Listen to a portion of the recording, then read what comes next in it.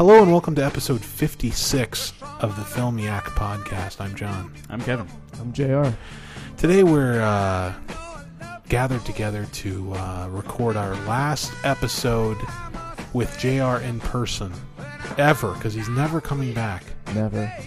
He's moving far away, and we're going to attempt to record via Skype, maybe Google Hangouts, some other weird shit, I don't know, and see if that works. But for now, this is our last in-person recording session. How's it feel? Feels great. Yeah? Yeah. He's very happy to be done with this. No, I'm ready to get to Denver and be able to see movies in theaters. You're a piece of shit. Is my microphone backwards? I don't know. It might be. You sound a little, like, I don't know. low-ranging. That's That's much better. Yes. Incredible. Right. Incredible. You guys talk amongst yourself. Okay. So we're also going to talk Should about... be able to just spin it around inside the thing. This might be more interesting than me talking. I know you like... Here. There you go. Science. That's better. Yes. We're also going to talk about JR's pick, which is Clouzot's 1943 film, Ooh. Le Corbeau, or The Raven. Which I don't know about you, Kevin, but I seriously thought this was a Edgar Allan Poe adaptation at first. When that title came up and it said The Raven in subtitles. Disappointed or not? Not disappointed. We'll wait for the deep dive to find out. It's funny. This is the second The Raven that I've seen, and Oh, neither one of them is a literal adaptation. Right. Because the other one was the John Cusack actioner. Oh yeah, no? I did see that one. Oh, was that?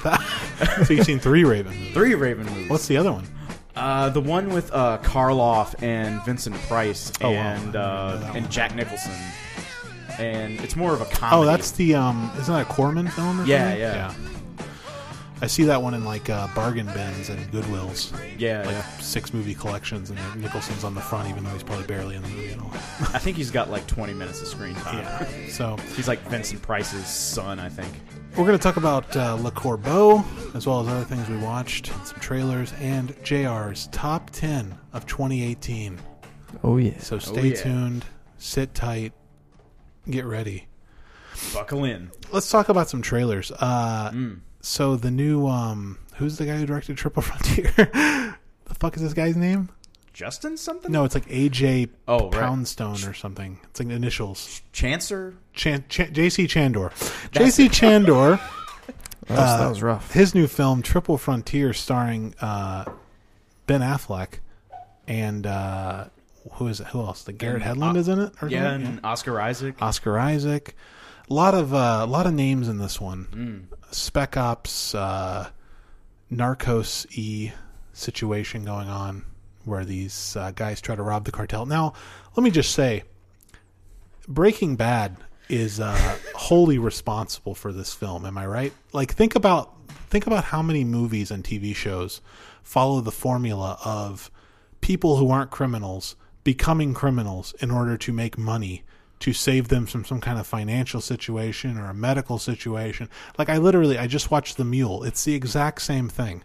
Like, all of these movies and TV shows are following in the footsteps of Breaking Bad. I can't think of many things that did that prior to... I mean, a lot of movies are about people becoming criminals, I guess, but like... Weeds. Weeds? Okay, yeah, there you go. That too. Sure. Yeah. Sure. And I think like that might have been some of the original things of like some Batman villains. Like Oh, yeah? that's the thing about Breaking Bad. It's like the blueprint of how to make a supervillain. Right. You take a guy who's like pretty smart. He gets into like really bad circumstances, starts doing some bad things. Yeah. And then he finds that he's really good at it and he's kind of enjoying it. And then like some darker things come up out of his past and you learn more about who he is as a person. And before you know it, he's fucking Lex Luthor. Yeah. So Breaking Bad just flipped the perspective. Yeah. Right. It's all about the supervillain. This is also a very common real life thing. I think now it's just being popularized by Breaking Bad. True. Is it? You don't know many drug dealers? Science teachers becoming drug Yeah, dealers? I think that's very common. I don't understand. Is this I a don't know. joke? Yes. Okay. Little weak on the delivery there, JR. Let's move on. So that's I'm why rusty. that's I'm why rusty. you're moving to Denver. Yeah. You had to get out of Dodge. yeah. It only took you 4 months to actually move away. What do you guys think of Triple Frontier, though, based on the trailer? I mean, does this look like something we're interested in? Is this a Netflix movie, too? Yes, yeah. yes. It is. That's probably my principal interest in it, is the fact that I can watch it day one on Netflix. I would say so. At the same time, like, I don't know, Hold the Dark. I was brutal. excited about that. Well, I mean, regardless of whether it's good or not, I just like the idea that I don't have to go to the theater to see that's it. true.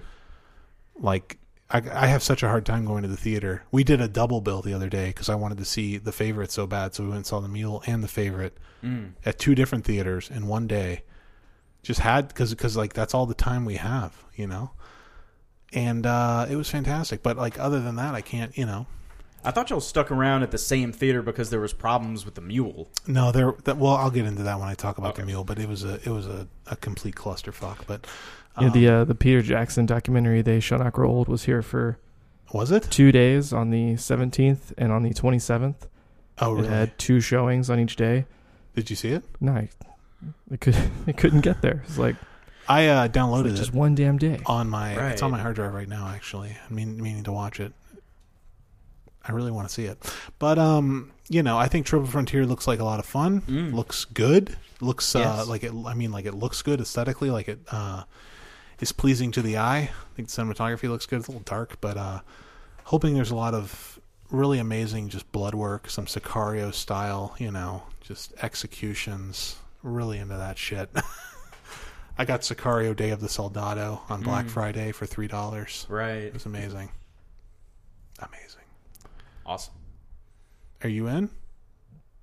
To this movie? Yeah. Sure. Yeah. Sure. I hope it's not like Day of Soldado. Oh, I hope it's even better than that. Well, As I also good hope it's and better. Dave Soldado rules.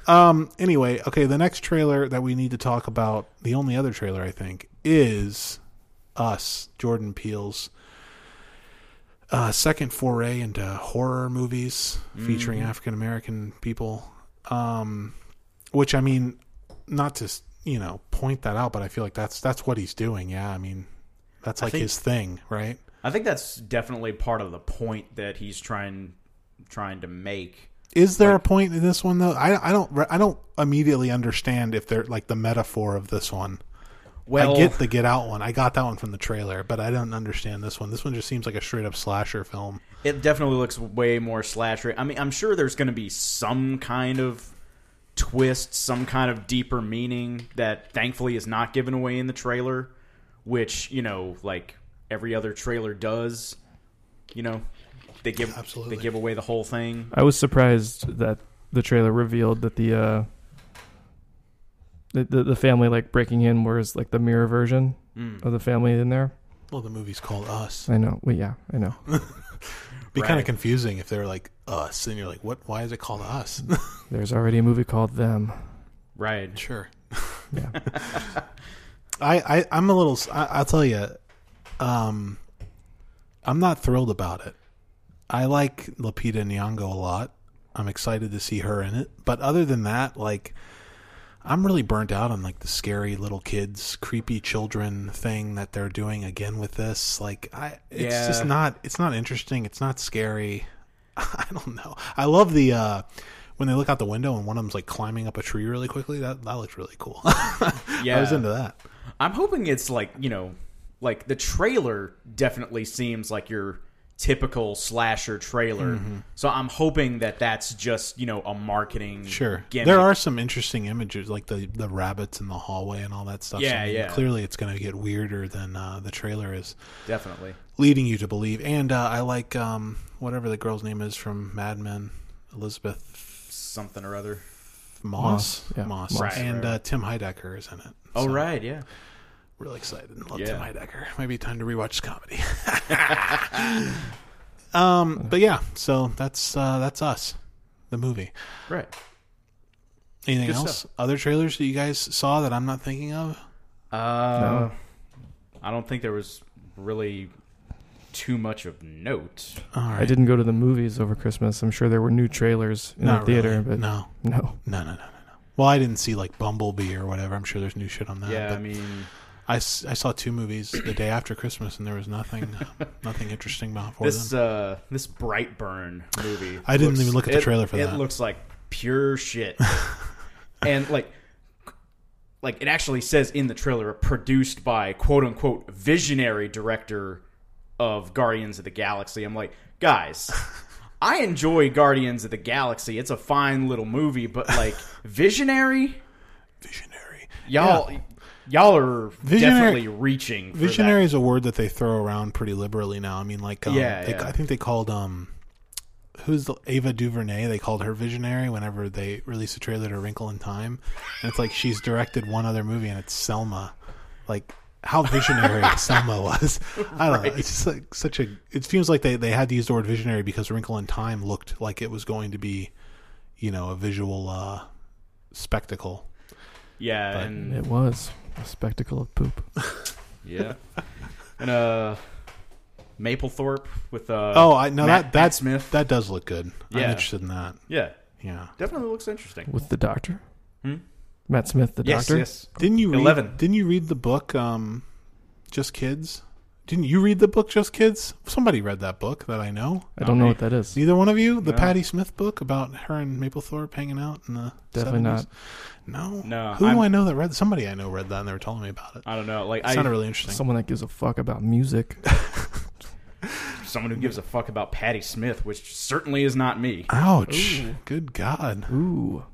that's mean. Okay, well, moving on then, I guess to what we want. Oh, I wanted to mention though that briefly the Netflix situation with this Bird Box film. Did you hear they released the numbers on this thing? It was like 50 million downloads or 50 million streams or whatever. It was like extremely successful for them. My See, I wife was texted me wondering last about night that. and asked if I'd watched that yet. Yeah, Like, My wife does not know about movies, right. so So even she knows it's that big. Yeah. Even she right, knows. yeah. Like, a lot of people have been asking me if I've seen this movie, and like, I saw the trailer for, like you Yeah. hold on the thing, you see the Sure. trailer, and it's like, I thought it looked fucking shit. I'll tell you, And it's I apparent. was like, I'm not gonna watch. This looks like the stupidest thing. It looks like fucking The Happening, only with blindfolded. Yeah, yeah. I've heard it's similar to The Happening. I also it seemed really similar to Quiet Place to me, except with vision Yeah, instead right. of hearing, right? But apparently they don't show the monsters in it, which I thought that's a plus.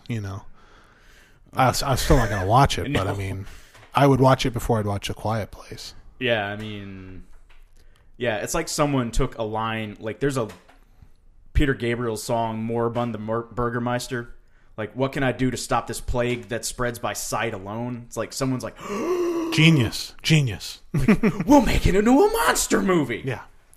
Sandy Bullock's not doing anything. Let's get her in it. I would like to know Yeah. how many people out of those 50 million turned it off after 15 minutes. I don't know how it works. I don't know how their streaming numbers calculate. If they're counting whole views or partial Right. views, or because I can't imagine everybody finished it necessarily. But Netflix pushes their own shit so hard that I think a lot of people are just like, oh, it's new.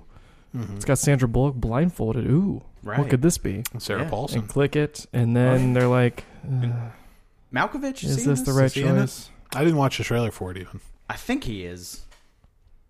I could be wrong.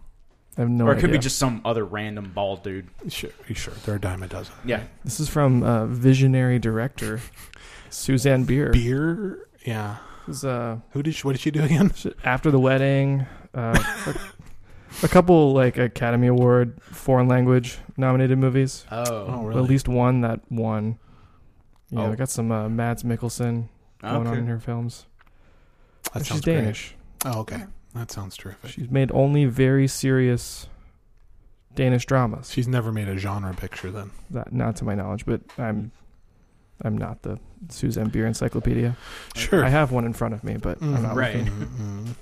Well, also speaking of Netflix, just read this morning that Sony tried to sell Holmes and Watson, the Will Ferrell, John C. Reilly vehicle, to them, and they said no. And now Wow. it's tanked. It made like $6 million in 6 days or something. Ooh. It's got a 0% on Rotten Tomatoes. Everybody says it's It's- terrible. More people would have turned on a shitty Will Ferrell movie on Netflix, though. Oh yeah, absolutely. Yeah, totally. They But- probably could have made their money back. If It cost $46 million to make, apparently. Jesus Christ. I was wrong. Yeah. So I mean, who knows how much? I don't know how they gauge like where they're, because I've heard that Netflix is like severely in debt. Like they just keep borrowing more money to make more original programming. That's not uncommon in just big It doesn't business, seem like though. it, but I was just like, I don't know how they measure how much money they're actually making if they're just really just recouping expenses to pay back debt. Yeah, I mean, I think they could definitely like just not produce anything new for a little while and probably recoup some of that instead of just like, oh, we got to keep making more stuff because like They're trying. Well, they're preparing for Disney to leave. Disney's taking all their shit off of there. Oh, that's right. And when Disney Plus comes out next year, right. so then they're going to be fucked because they're going to lose all their Marvel stuff, all the Disney stuff, Right. Same even with, like Princess Diaries and shit like that. I mean, like everything. Yeah. Hulu, they're going to lose some stuff too. Yeah. It's not like it won't be like an end of the world fucking for Netflix. No. It will hurt them. I think they have enough very popular original programming to do fine, especially with especially with this new Kevin Spacey video. They'll probably bring him back for House of Cards next season. Did you guys see the video that he released? No. You even hear about this? I heard something about like wasn't there Are some we kind forgiving of, him? No, we're not. He wants us to though, bad.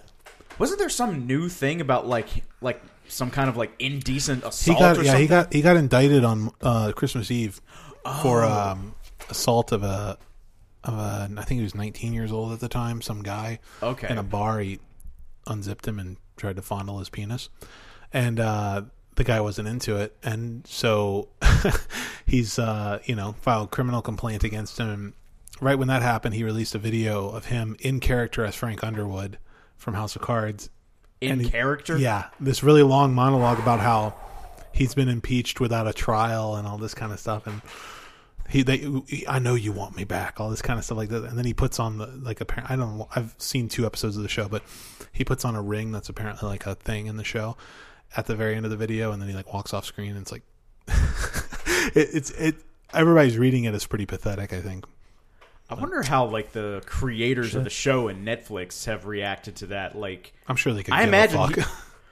I don't know. Like they might have tried to like throw a couple more lawsuits his way. Oh, well, maybe like they own the character. He doesn't ever say. He doesn't ever say I'm Frank Underwood though. He doesn't use any of the names or anything. Right. Because he's speaking in double entendre. Like everything refers to him as Kevin Spacey as well. He's just speaking with a country accent. It's pretty brutal, though. I encourage you to watch it if you can stand, just the smarmy, extremely embarrassing nature of it. Isn't that show over now? Yeah, I think the last season just aired. Right. It just came on Netflix earlier this year, a couple of months ago. Didn't Robin Wright become the president or something? Yeah, they kill him off screen. Oh, he says that in the video, too. He's like, come to think of it, you never actually saw me die, did you? Like, as if by, like, pointing that out, I think he's thinking, like, the fans are going to come through and be like, it's true, we never saw him die. Let's petition Netflix to put him back on the show. It's like never... It's not going to happen, bud. Your career's over. Yeah. I think there might be some small contingent who, like, will get together, like some kind of, change.org thing. Right. But not going to accomplish anything. No. But, yeah. So that's all I got, though. Sorry to derail into the Netflix horseshit. But, yeah. Let's talk about what we watched. Cool. Who watched something? Okay, I'll start with Support the Girls, which is a little indie movie released earlier this year by Magnolia. Mm-hmm. I haven't seen a lot from them in the past few years, but still kicking. This is directed by former Mumblecore guy Andrew Bujalski. No, okay. I'm just waiting. No, don't know. Sorry. He made a chess computer. Oh, the one with about like the mockumentary or whatever? Yeah, I've heard about that. Oh. And then he did Computer chess. Computer chess. Thank you. Thanks. But this is about a day in the life at a Hooters-style restaurant, like following just the general manager and the servers and some of the customers over the course of one day. And it's really funny. Regina Hall is the general manager, and she's awesome. A couple of the servers are really good. What's it called again? Support the Girls. Oh, I heard about this. I think I saw the trailer for this. And, there's not a lot going on. It's pretty low-key drama, and there's a few wacky hijinks at the restaurant, and it's just a very pleasant watch. There's nothing wrong with what's on screen until the end. Like the last 5 minutes or the 5 minutes in the third act get a little just ridiculous. Come on, why are we doing this at this little restaurant? Other than that, it's great. It's Let me ask you this: do the girls find themselves supported?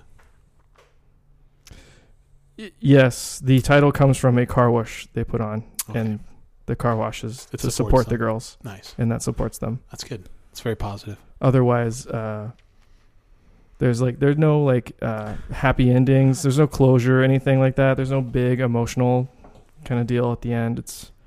Which is a good thing. Right. You love that. You hate emotional big endings. I would hate it at the end of a one day at this restaurant. Sure. Every employee finds closure or something. What do you give a fuck about these people? Right? That's right. No, Yeah. I don't. I hear Except you. I do. I hear you. I do. Okay. I spent 90 minutes with him. It's great. 90 minutes. Right. Well, you spent a whole day. Yeah. Right. Just chopped up into 90 minutes. Right.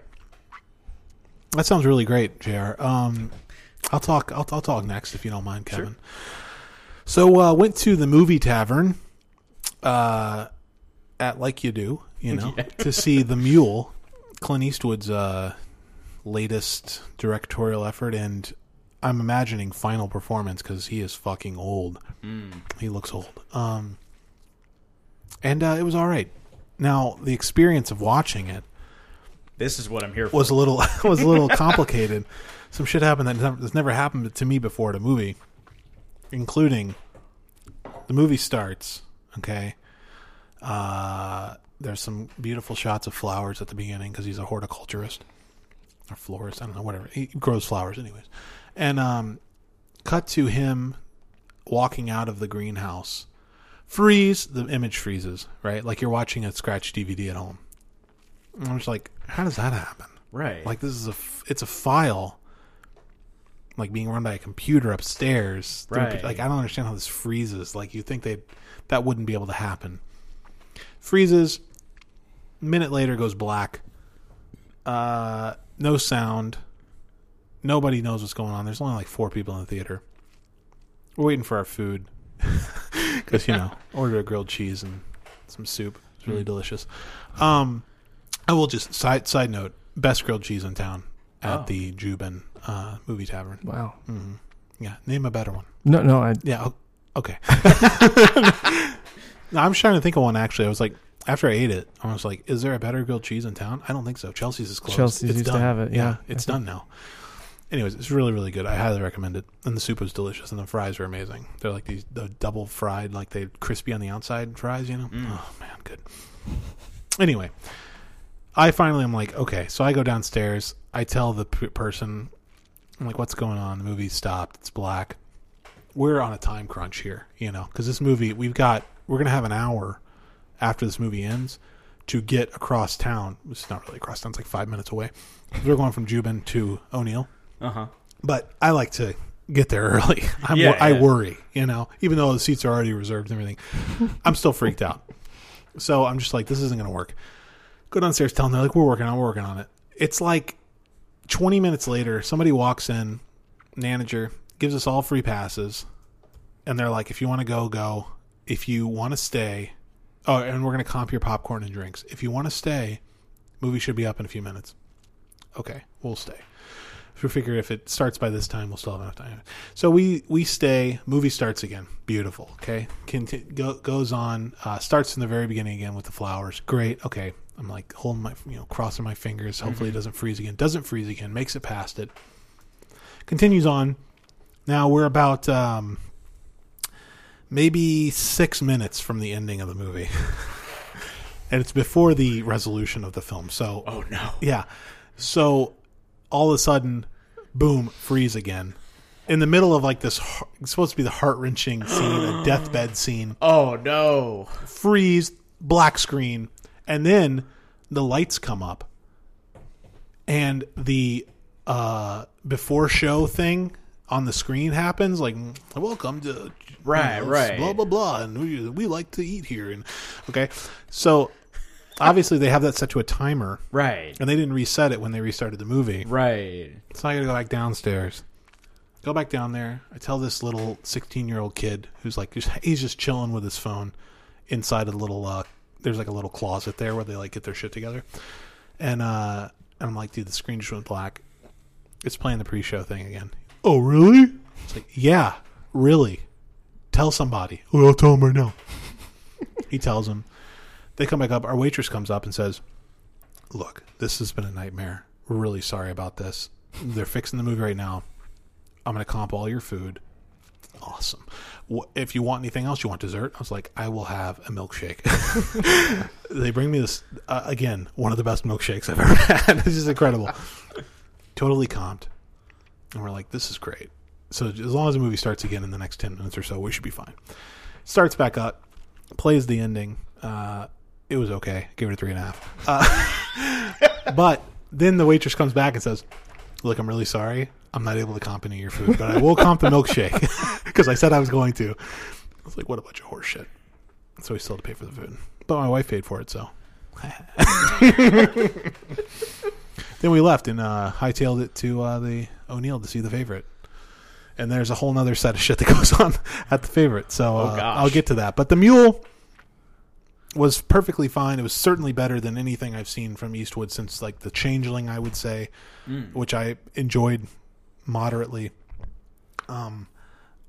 It's much better than Gran Torino, if in my opinion. Nice, good. Thank God. He's doing a very.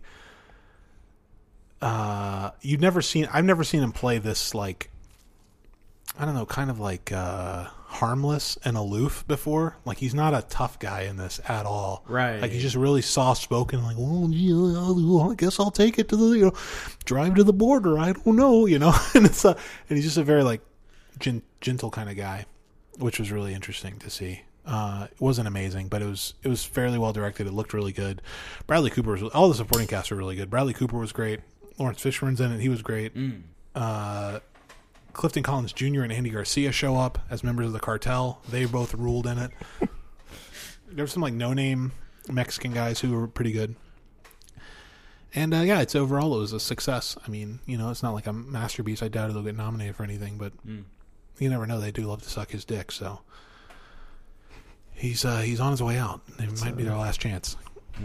It's an old dick, yeah. Yeah. I'm sure it's better than, Sniper and Paris and I thought you were about to talk about the quality of his dick. Oh no, I'm sure his dick is better than like Kirk Douglas's dick because that's a lot older even. Yeah.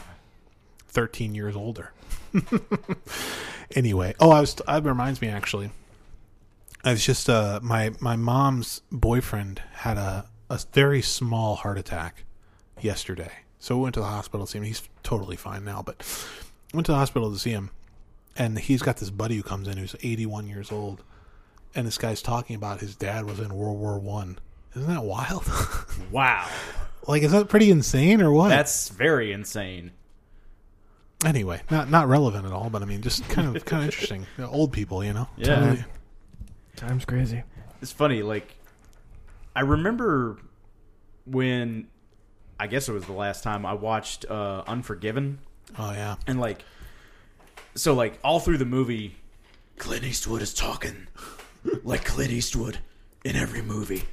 That's a little more Christian Bale, but go with it. Sure. Yeah. But then, like, the behind the scenes, like, there's an interview with him and Morgan Freeman. Like, oh, this is really good, Sure. My buddy Morgan Freeman, we made a movie.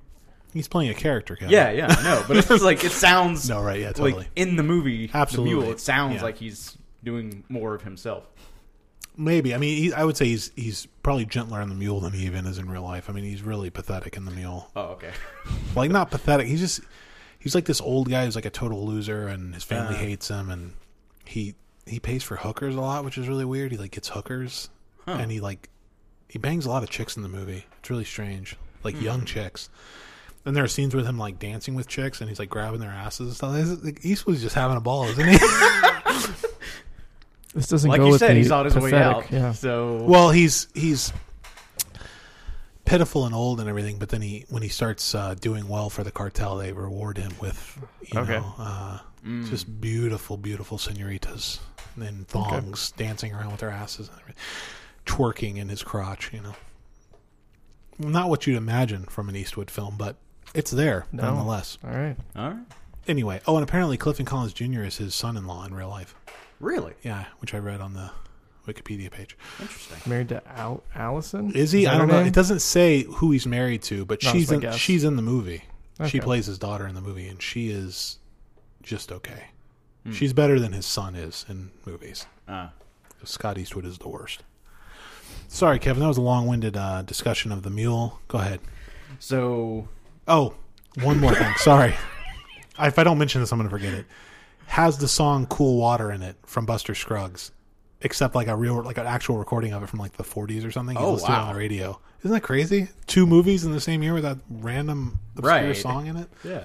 Anyway, so since it was Christmas, had to rewatch Die Hard.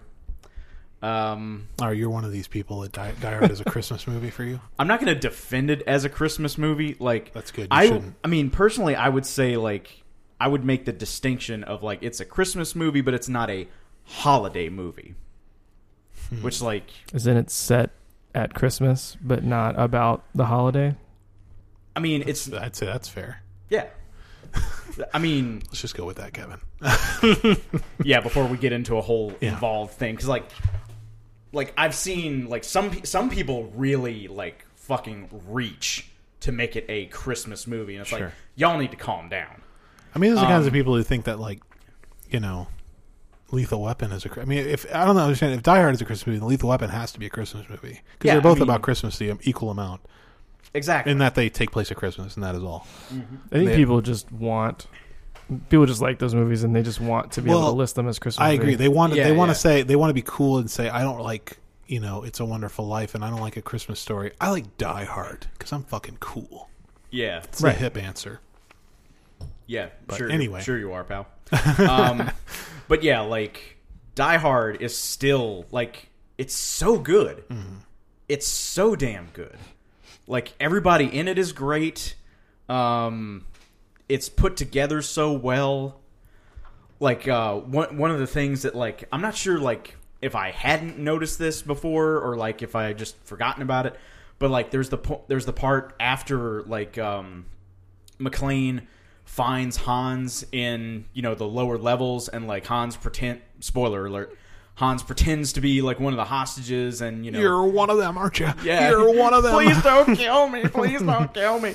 And then like he looks over at one of the German dudes whose brother died, and like shoot, like yells, shoot the Carl, shoot the glass. What? Shoot the glass. Shoot the glass. Yeah, and then like of course next time you see him, like he's like bathroom door opens, blood just gushing out of his feet, and it's like It's fucked. yeah, and it's like so smart, Yeah. and like Because there's no like there's no obvious like no. I'm barefooted Exactly. now I have to walk on glass. What's It's just genius about it is that Hans saw that and then Yes. thought later, oh, you know what? I remember he's barefoot. Let's fuck him up. Shoot the glass. That'll Exactly. stop him. Yeah. Like, that's brilliant. That's just brilliant screenwriting. it really is, and and the blood squibs on that guy's knees on that scene are disgusting. Yeah. like when they shoot Takagi, like yeah. Oh yeah, the you head might just You explodes. might as well just kill me. All right, bam, and like It's brutal, man. yeah, That's back when they knew what they were doing. Yeah, and like I actually like because of that I ended up watching McTiernan's first movie, Nomads, Yeah. which really isn't very good. It's this weird supernatural thriller.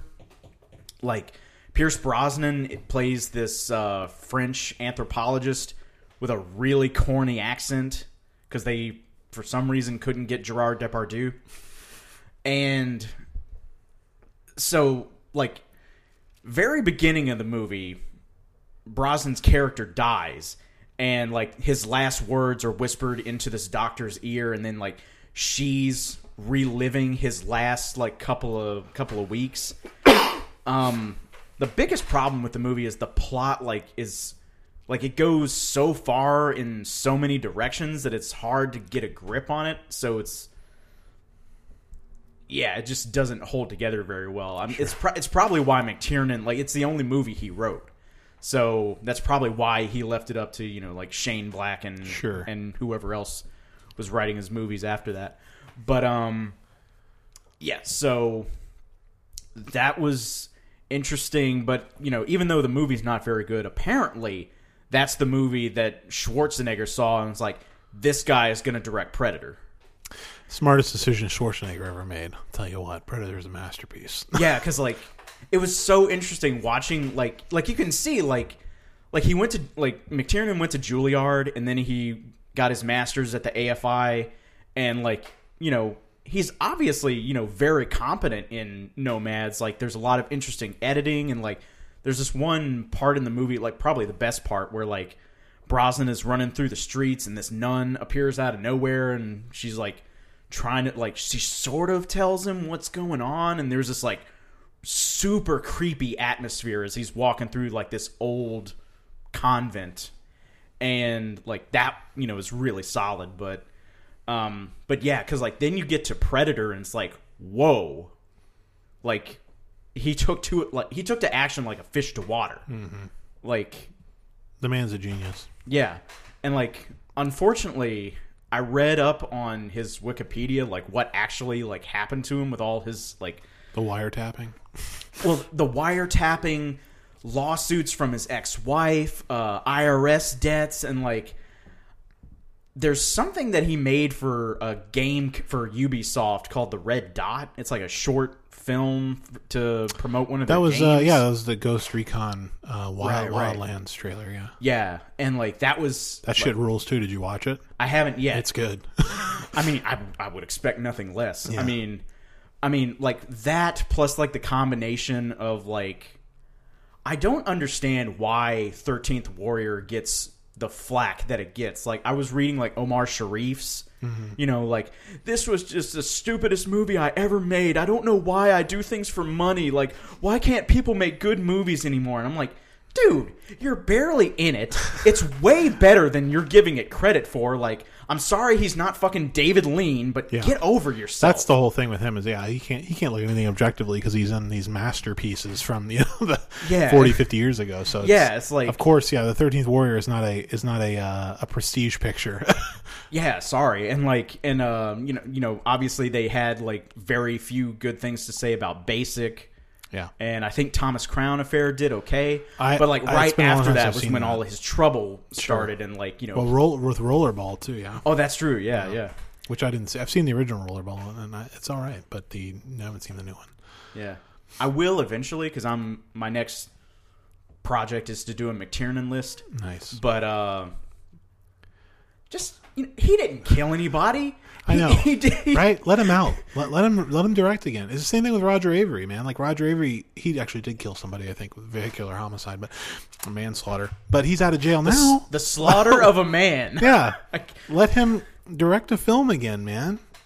I want another Rules of Attraction because it's one of the greatest films ever made. Yeah, I mean, Killing Zoe. I mean, the guy's a brilliant filmmaker. Same with McTiernan. Just let it happen. Yeah. Stop putting people in jail. Okay? Yeah. Director jail. Yeah, I mean, especially since and real jail. And real jail, yeah. I mean, it's like Allen too, Woody Allen, I mean, I'm not the biggest Woody Allen fan, but his new movie that was supposed to come out was it's in distribution hell now. It'll never come out because everybody's decided now that he's just out of I guess because of the Me Too thing, just they've decided suddenly that they're going to start, assuming that he's guilty of all these things that he's been accused of. Right. And which he may or may not be. I mean, it seems like he probably is, but it's I still want to see that movie. You know what I mean? It's it's got Timothée Chalamet in it. I love that guy. I want to see the movie. Yeah, I mean, I don't understand it's so weird, the double standards. So many people still revere Tupac. Yeah. But y'all, guy's he went to prison for gang rape. Yeah, he's a piece of shit, man. Yeah. And he was raised in a very affluent home and like all that, East Coast, West Coast bullshit that was going on in the 90s. He was perpetuating it to make money. Or like Chris Brown, like the guy, like he beat the shit out of women, and now he's still like a he's still got like platinum records coming out all the time. Yeah, all my students love him. I'm just like, this guy like beat the shit out of his girlfriend, right? Like, right. I don't care. Music's good. It's like, yeah, like weirdos, they man. Yeah, like they really don't care, and I mean, like with Woody Allen, like guys. They were making jokes about him in the early 80s about, Sun Yi and all that kind of stuff. He made a movie about himself dating a 16-year-old. I mean, like he's pretty open about his attraction to young women. Right. I mean, anyway, neither here nor there, but I mean, Die Hard rules. Die Hard rules. Nomads 2.75. Would have been better if Pierce Brosnan wasn't doing the French accent, and if it had been like if he had gotten together with like someone who like really knew what they were doing as far as screenwriting goes, like it probably like may sound strange, but if he had gotten together with like Wes Craven, this probably would have been a much more interesting movie because like that'd be a weird combination. Yeah. Well, like you think about like the first Nightmare on Elm Street and then like Serpent and the Rainbow. Yeah. Like at least they're like more solidly put together from what I remember. JR? Yeah. You haven't been listening this entire time. No, I have. No, you lost me at Wes Craven. You're a movie, JR. Yeah, I know.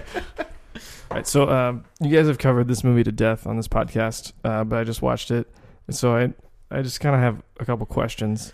First Reformed, best movie of the year. Movie that I think was the only movie that all three of you had on your list last time.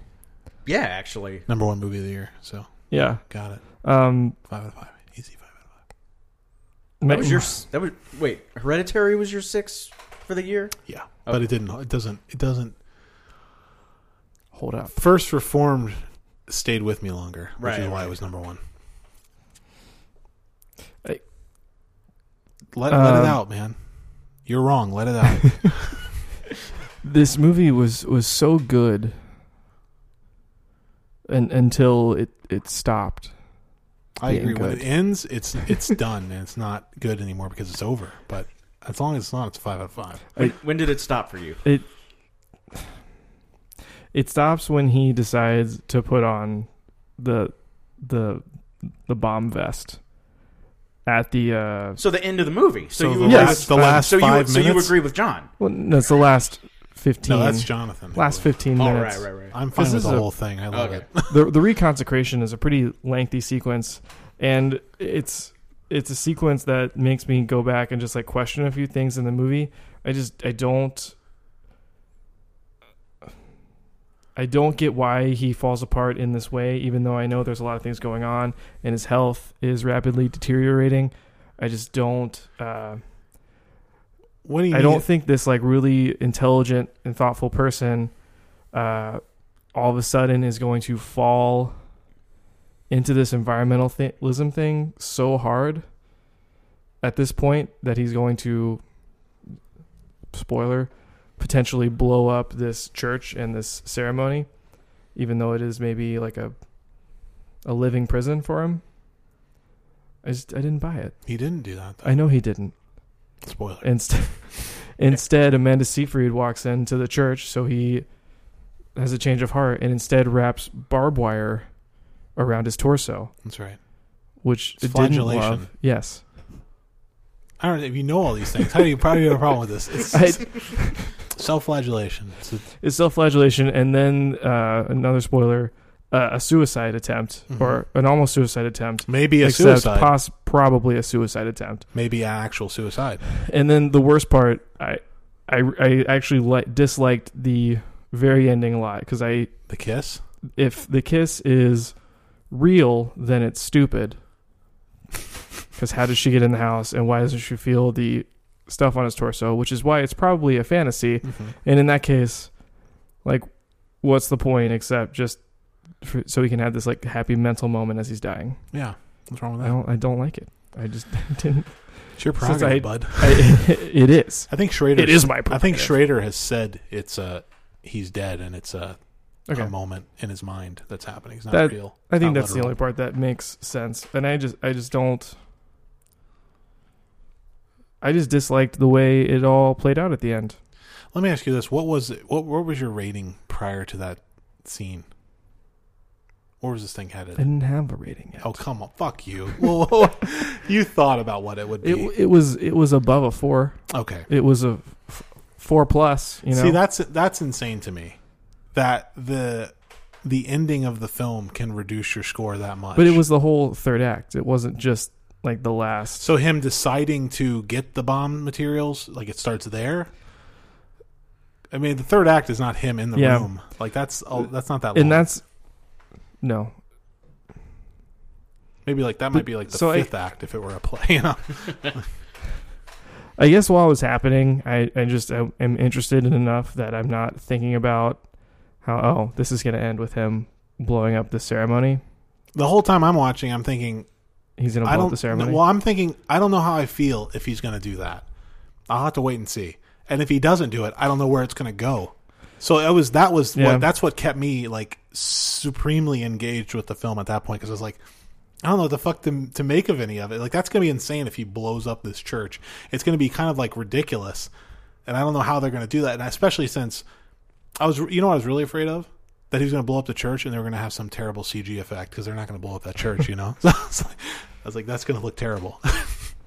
So I know this has been written before, but I definitely saw the like connections to Bergman and Bresson. It definitely is like Winter Light. It definitely has like the the monotony. The camera work is a lot like Bresson, like a lot like it, and the fact that he shot in the full frame. And there's also just like monotony of dealing with administrative shit at the church, which is kind of like Diary of a Country Priest. Yeah. And in that film, the priest it has a crisis of faith as well. But I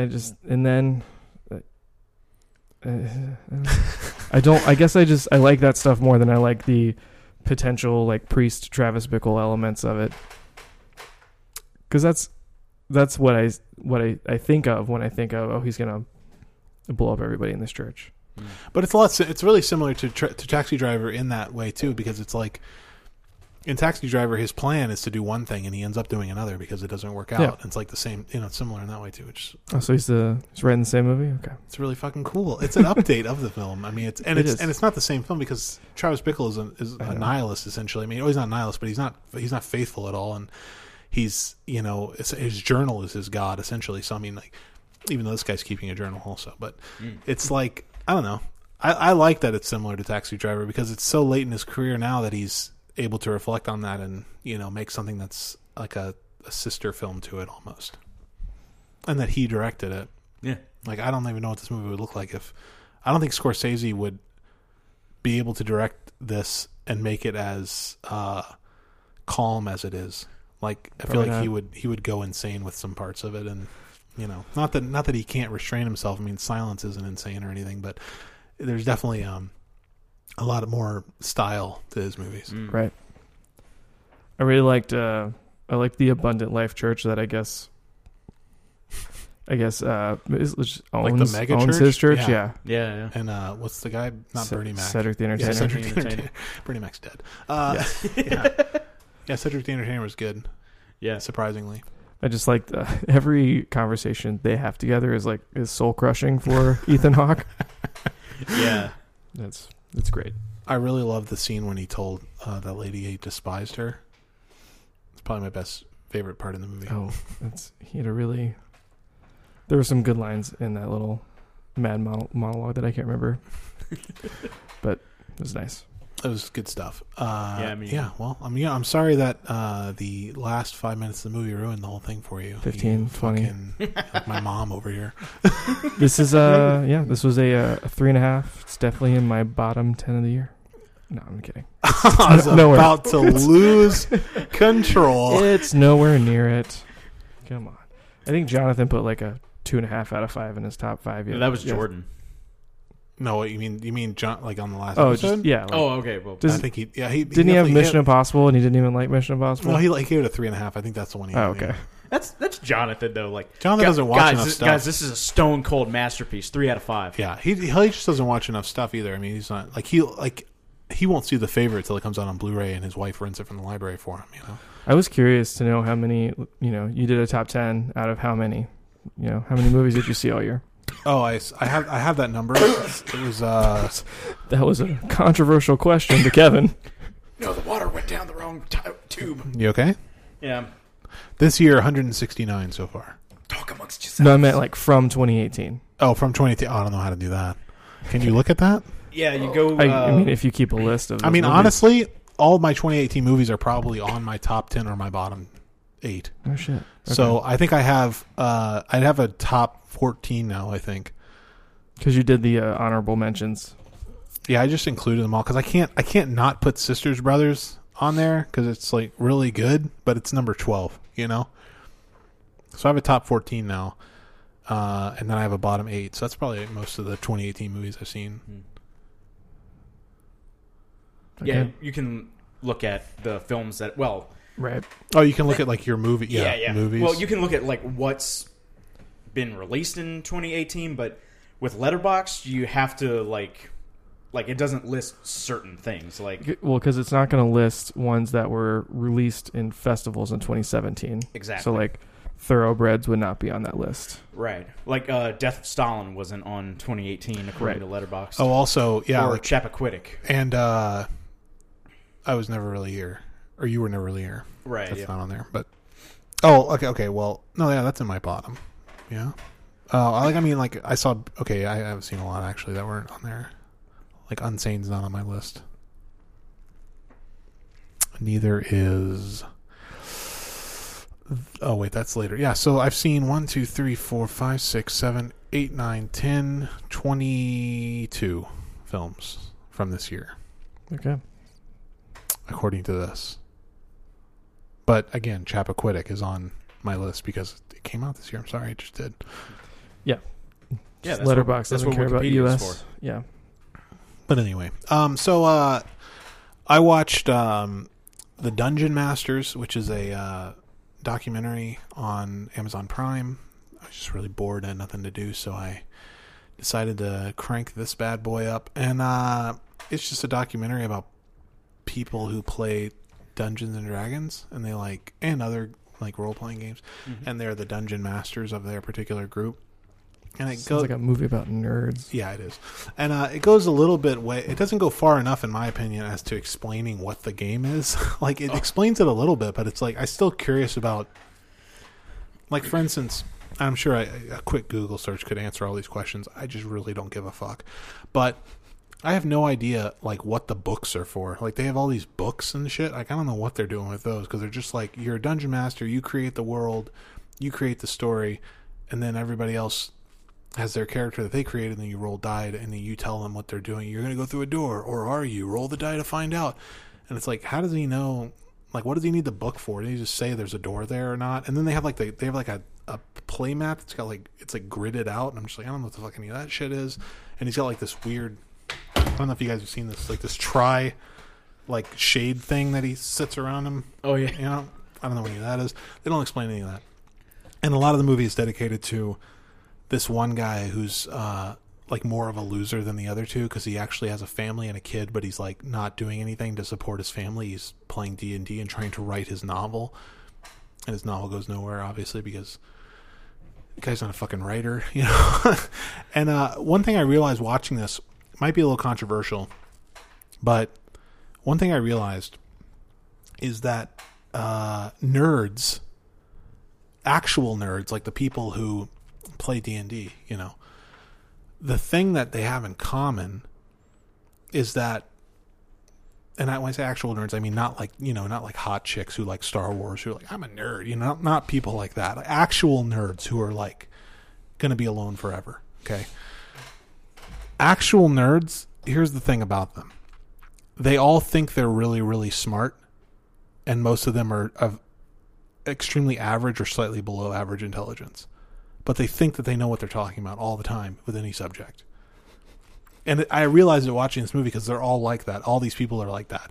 And I realized, like, I run into these people all the time, like at Little Wars and Rockets, and these people who think that they know shit, and they'll just spout out stuff like it comes from a place of authority, but they are completely wrong about it. And you can't argue with them because they're, well, because I'm right. And it's just like, that's the thing about nerds. And it's whatever. You want to play D&D, that's one thing, but don't, and I think it comes from a place of insecurity of like, they know that they're, I don't know, like kind of like pitiful in a way. I mean, not to judge them, but like, like if you're, I mean, and that's their choice. They clearly, bought into that lifestyle, but, and it's not like, that's for some people and there's other stuff for other, that's fine. But like, it just feels like they're a little insecure about it. And so they have to make up for it with the fact that, yeah, I'm a nerd, but that means I'm really smart.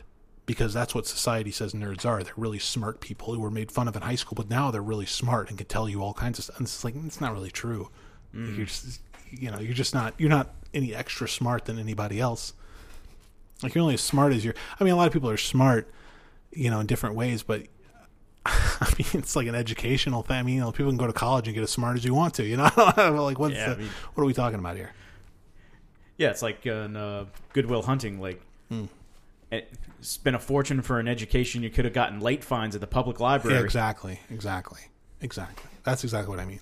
Yeah. And that guy is extremely rare, Hunting, that is. Yeah, I mean, this guy who actually is really, really smart, but doesn't give a fuck, Yeah. But anyway, that's just an observation I had after watching this pretty middle of the road documentary that I gave 3 out of 5 stars to.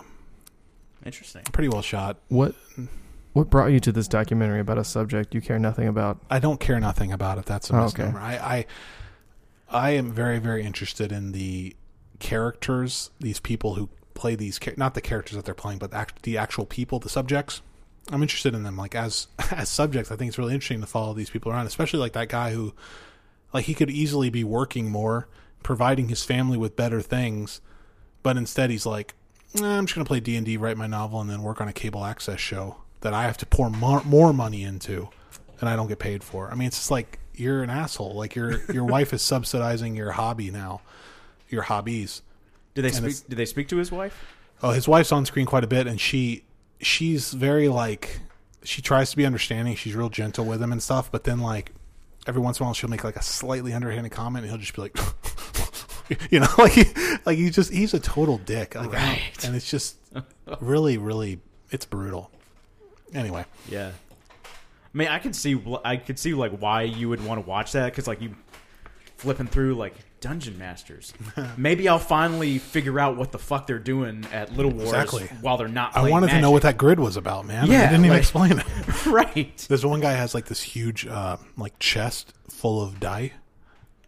Like Why do you need that many dice? Well, apparently they roll like 12 die at a time for some shit. I don't even know what's going on. They don't explain any of that. This guy's got like 1,000 die, and the best part of the movie, he's talking about, he's like, sometimes when I get the die out and I look through them, and I just have to remind the other die, that these die were bad to me this game.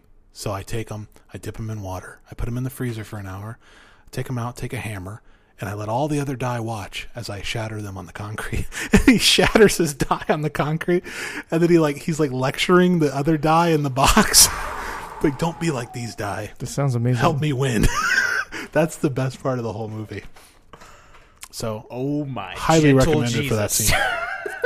It sounds incredible. Was this on Hulu? It's on Amazon Prime. It might be on Nice. Hulu. You have Prime?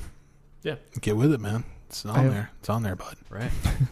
Yeah, it's on Prime. It's really. It's Sorry, definitely. Sorry, I wasn't prioritizing this. It's definitely worth a watch. I mean, I the thing that it reminded me most of was Darkon, and I'd say Darkon is much better, but it's still good. Kevin?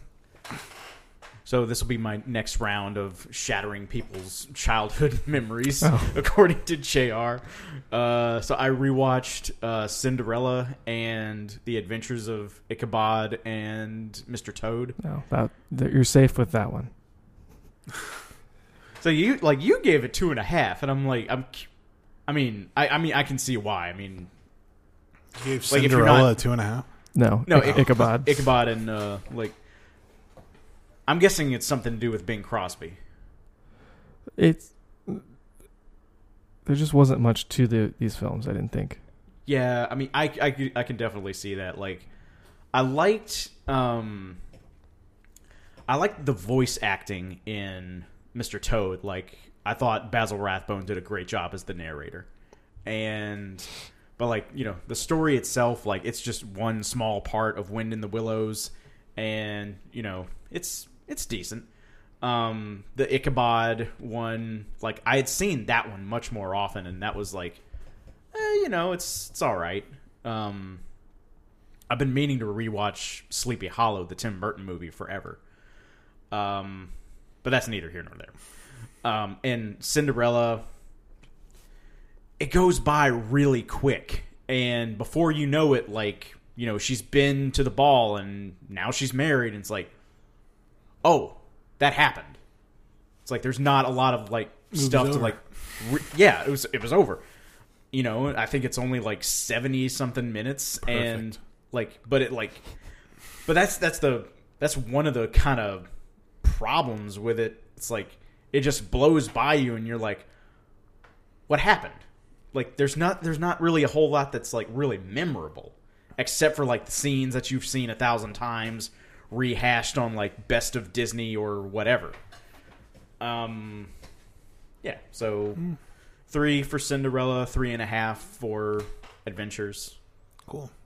I've never seen either of these, so Yeah.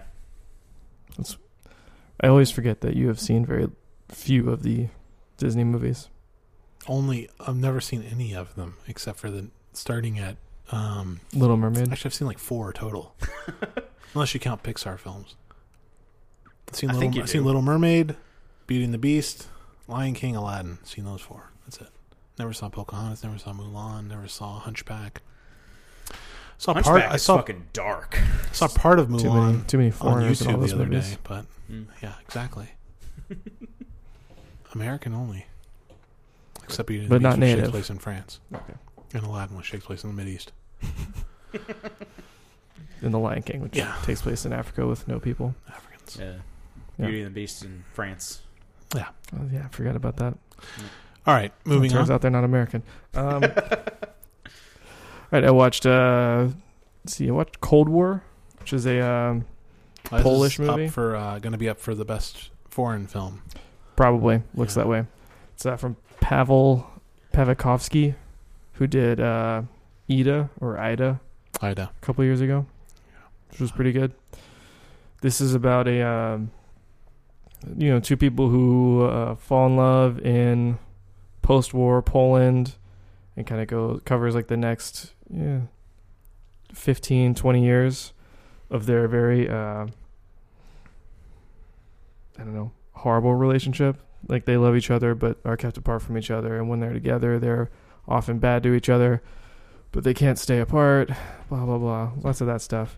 It's really cool. The man, Thomas Cott, is he's a music director, kind of traveling around like provincial Poland looking for talent for his like folk ensemble, and he comes across Joanna Kulig, who is very pretty and has a lot of talent. Apparently, she sings well, and it's kind of off to the races. It kind of starts off like a. I guess it's kind of similar to A Star Is Born. What I know of A Star Is Born, like, this guy is established, the girl is a nobody in a small town. So it is beautifully shot. A lot of the post-war Europe stuff is cool as a background. I don't think you ever really get enough time with the two main characters to get fully invested in the relationship, because it's a 90-minute movie, which is good, but it's also bad. Covers a lot of years in 90 minutes. Is there like secret police or anything to like if it's called Cold War, is there anything to like There is like definitely Comintern some. is like always watching that kind of stuff? Yeah, there's like some Gestapo stuff, some illegal activities put in prison camps for type stuff. For a while, they are exiled from Poland. In Western Europe, it's all that stuff is really interesting. Again, it's too much material for 90 minutes. So, but it's a 4. Word. So, immediately jumped in the car, drove down the interstate to see The Favorite at O'Neill. Got into The Favorite, sat down. Immediately, these 2 old bats come in, sit right next to us, just loudly talking. People are behind us loudly talking. It's nothing but middle-aged 2 elderly women coming to see this movie. And my mother-in-law said she wanted to go see this after I told her I saw it, because she loves Jane Austen and she loves period dramas. And I said, do not go see this movie. She would be sorely disappointed. I wouldn't have told her that. Apparently it has been well marketed to middle-aged elderly women. Well, I'll get to that. But anyways, we the one lady who sat next to us had liquor that she had smuggled in. They have a bar there. I know. So we're expensive bar. We're immediately like, let's just move. So we moved down to the first row. It's way too close. Second row, a little bit better. And surprisingly enough, they're rather well behaved once the movie starts. They're talking all through the trailers very loudly. Movie starts, no more real talking at all until the end of the movie when they're obviously pissed off. But I will say that this movie, and we can all obviously have the discussion of this film at this point, but my thoughts, 2 things. One, it's marketed as a comedy. I didn't find it funny very much. I found there are moments that are supposed to be funny, and that's fine, and they just didn't hit for me, but it's not. I don't find it to be a comedy personally. I found it to be a drama. And then 2, your Dave, his comments about it on Facebook. I didn't see exactly what he had said. He just said, he commented, he said it's even stranger than the trailers. And after it ended, I was like, I don't understand what's strange. What would be strange to anyone about this movie? It's a movie. It's honestly, I haven't seen everything that Lanthimos has done, but it's easily the most accessible film he's ever made. I would easily agree. The least strange picture he's ever made. There are strange elements to it, though. Such as the text. Ending? No, the ending. The text. Yes. Like the chapter headings? Yeah. No movie's ever done that before. Are you kidding? Have they done that fully marginalized, margined text? Oh, are you talking about like the way they print the way it? that looks is in itself. I'm giving you small things that are strange. I mean, that's strange. It's of the time. I mean, it's related to the period. Yeah. That's the way things were printed back then. Sure. I didn't find that strange at all, personally.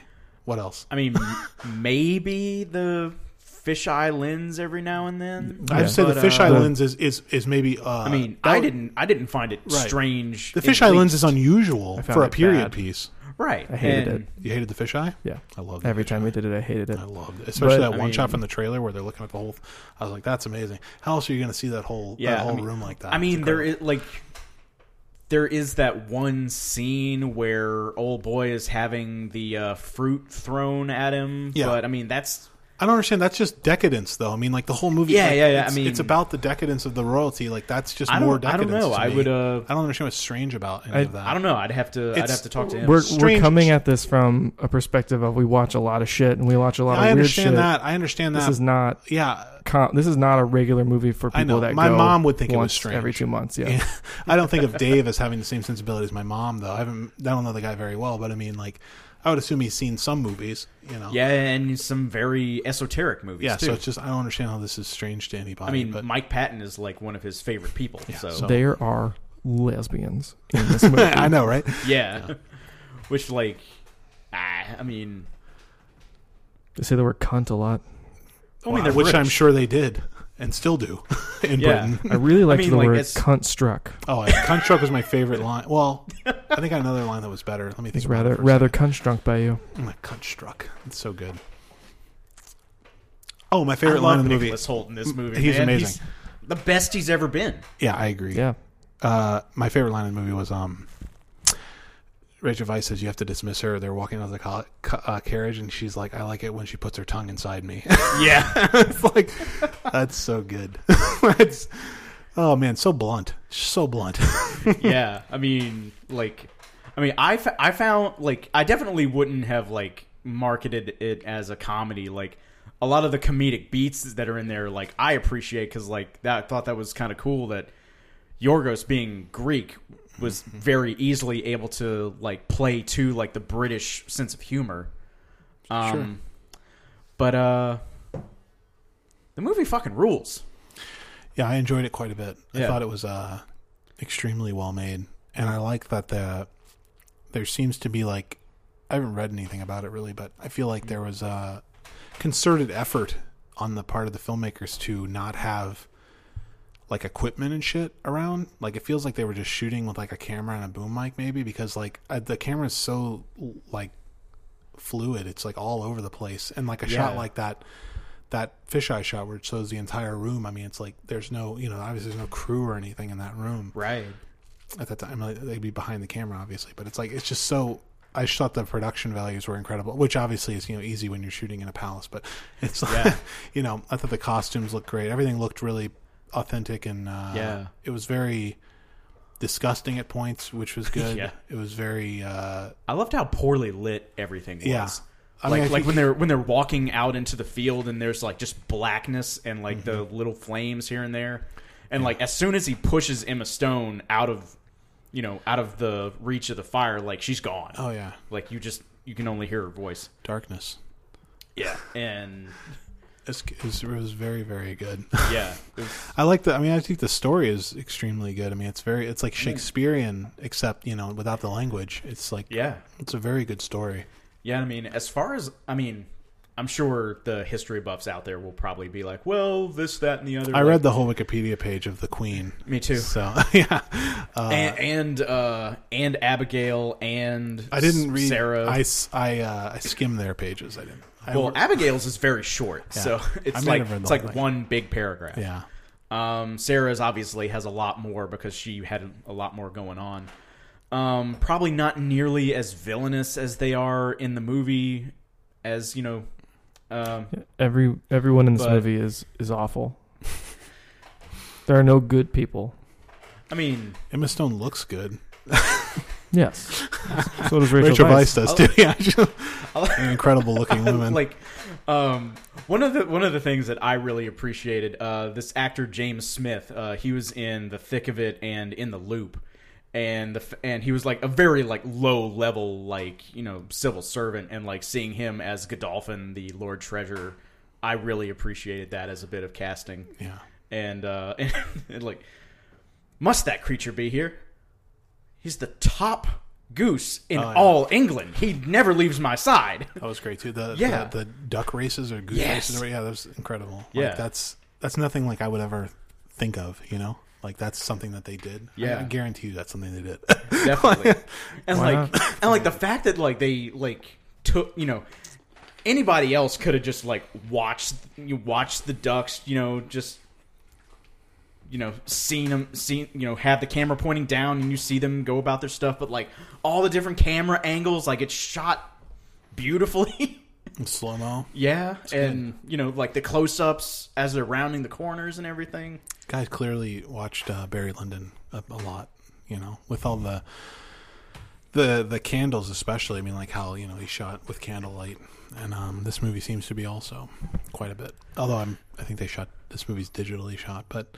It looks really, really fucking good for digital. That was probably a plus for the production being shot digitally, like not having to have like a huge amount of stuff all over the place in, castles and everything. Saved them a lot of hassle. Yeah.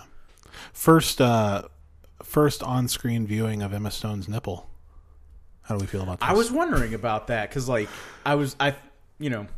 I thought like when like the first scene when they're all doing like the community bath thing. Yeah, I was like, they're so going to show her naked here, yeah. and they didn't. I was like, that's kind of weird. But yeah, that's going to be weird if they shoot around her constantly because she's a prude or what? Not a prude, but some actors don't like to show their bodies, and that's fine. But I read that that was her idea actually to show her breast. That she had to talk Lanthimos into it because he wanted to just have her under the sheet, and she said it would be more antagonistic if I was nude and you saw me, and Rachel Weisz saw her nipple. Right.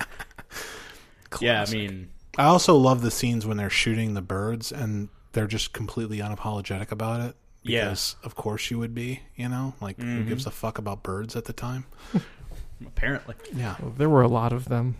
Yeah. It's fine. What, birds? Yeah. Yeah, I agree. At the time. Yeah. Yeah. It's killer. And I love the whole sequence after Rachel Weisz is poisoned where she ends up in the whorehouse. Yeah. Amazing. Yeah, and like the makeup Yeah. with like that huge scar on her cheek, and How she Olivia says, Colman plays it so great. It's like just can't even look at her. oh, yeah, she says it would be becoming on me if I were a man.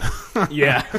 That's good. Yeah. This is just a great film. Just Yes. a wonderful picture. Yes. How is this a 4 for you? What is the problem, man? Same problem. Just As the first fisheye? performed. No, although Oh, the ending? Yeah. Let's talk about the ending, please. Okay. Okay, spoilers ahead because we're going to talk about the ending. All right, so Because the ending, I was probably in your boat for like a second while it was happening, and then I was like, oh, I get it. It's not, amazing. and it's not my problem with the ending is not the last scene Okay. at all. It's just Although I weird. did have an in-theater problem with Oh, the okay. last scene. What happened? 2 dudes, like super dudes, Yeah. walked into the theater during Focus this, that bro. scene thinking they just walked into the wrong door. Their Yeah. theaters 19 and 20 of the theater I was at in Denver were very close together.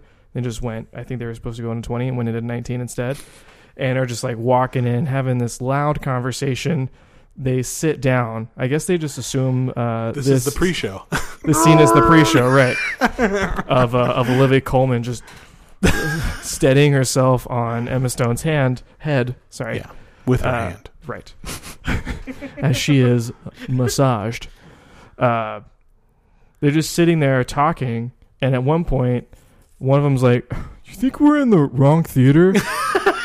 And someone next to them was like, "Yes." Get the fuck And they got up and left. It was it was a mood ruiner for sure. Kind of brought me out of it. Right. But no, blows, man. my issues with the movie were mostly with Emma Stone's character. Once she starts talking to herself in her room, and then she's talking to herself as her new husband is in that room, I'm less interested in her. Why? Do you think it's too villainous? And I She's don't too have a problem with conniving? the villainy. I don't, because they're all conniving and they're all awful. But it's like, You have a problem with the realism of this girl talking to herself and working things out loud? no, it just seemed overdone in a way that it wasn't before. Because she was conniving Are you before. talking about like specifically like the jerk off scene, the hand job scene? Yeah. Did not like the jerk off scene. Okay. But then I and like also, that she was frustrated enough to give him a hand job. She's like, just shut the fuck up. yeah. But so once Rachel Weisz is out of the castle, and then she just becomes like a decadent man. Like she's no longer like the women that we have seen in this palace. She's just drinking and being an idiot. Sure. It's less interesting to me. Okay. And it's that's probably what happened, and it's Well, probably I broadly don't know about that, historically but okay. I like the fact that her character changes and that she's essentially drunk on the power that she's acquired. You know. You were really hoping that she'd be as smart as Rachel Weisz, Well, technically she was. I mean, she outsmarted Rachel Weisz. but Rachel Weisz was like, I don't know if what she was doing was good for the country, but she was actually doing work in her job, Sure. in her Right. position. So you're okay. So there's a redeeming quality to her, at least. Yeah. As opposed to And Emma Stone. that's okay that there's no redeeming quality to Emma Stone. Emma Stone's out those- for number one. Man. Those scenes, Yeah. those scenes just weren't as interesting to me. I don't know, Okay, that's fair. but I actually really like the last, like the very last I scene. loved it. That's yeah, a great The scene. montage. It's I mean, incredible. and the it starts thing with the the rabbit. Yeah. the rabbit Like- was great. Like that you see there is something clearly wrong with Emma Stone, that she's still not happy. She's still not okay with where she is if she's taking out some shit on this tiny little rabbit. Oh Yeah. yeah. Poor okay. guy. Like I love that. Yeah, and at least you get a glimpse of like Olivia Colman noticing. Yeah. Yeah. Like Like it's Because she becomes more competent, or she seems to. Yeah. She is trying to be more competent. I don't know if she actually is. That's definitely up for historical debate. I mean, like reading the Wikipedia. I didn't read the Wikipedia. I'm just I don't read seeing the film. Obviously, the movie is not historically accurate. No. Like, but I mean, like within the context of like when she says it, like she's buried 17 children, like I had read that little bit of the page and like seeing that she had 17 children die, and like I thought Olivia Colman did a great job of just like how do you play a woman who's literally lost 17 children? Like one made it to 11 and then died. Most of them were stillbirths or miscarriages. Well, I'd say in the film, I mean, the character of Queen Anne, they were all dead at birth. I mean, she doesn't explain any of that, right? I mean, she doesn't say anything they don't about the fact go that she into had, it. But like older well, I children think or anything. they go into like the one rabbit who's like got a name, and like that's his day, and like that was the anniversary of the day that the 11-year-old had died. Right, but I mean, and like then she and like she actual Queen Anne died that day, the same day, like Spooky. years later. I thought she just like she showed like such heartbreak and emotion on her face like at all times, and like that's why I say it's like her best performance. she's great. I don't know what else has she been in. Let's see. I don't know that I know her from much. She's been in a lot of a lot of British stuff, a lot of comedies. No. Yeah. Hard to imagine. She was in The Night Manager. Oh, she played. Oh, she was in. I'm sorry. She was in. I read that she was in The Crown. Yeah. As the older version of Claire Foy. Yeah. Huh. I've never seen any of that shit. So she's very good in it. I hope that they all get recognition. It looks like they'll all get all the three they were all nominated female leads for Golden Globes, but I think I think Rachel Weisz and Emma Stone are competing in the supporting actress category, right. which I think is ridiculous. And that's the plan. Yeah, they're submitting for that for the that's Oscars too. Bullshit. They're going to cancel each other out, man. Yeah, that's no good because you want to see Weisz get that second Oscar. She's just excellent.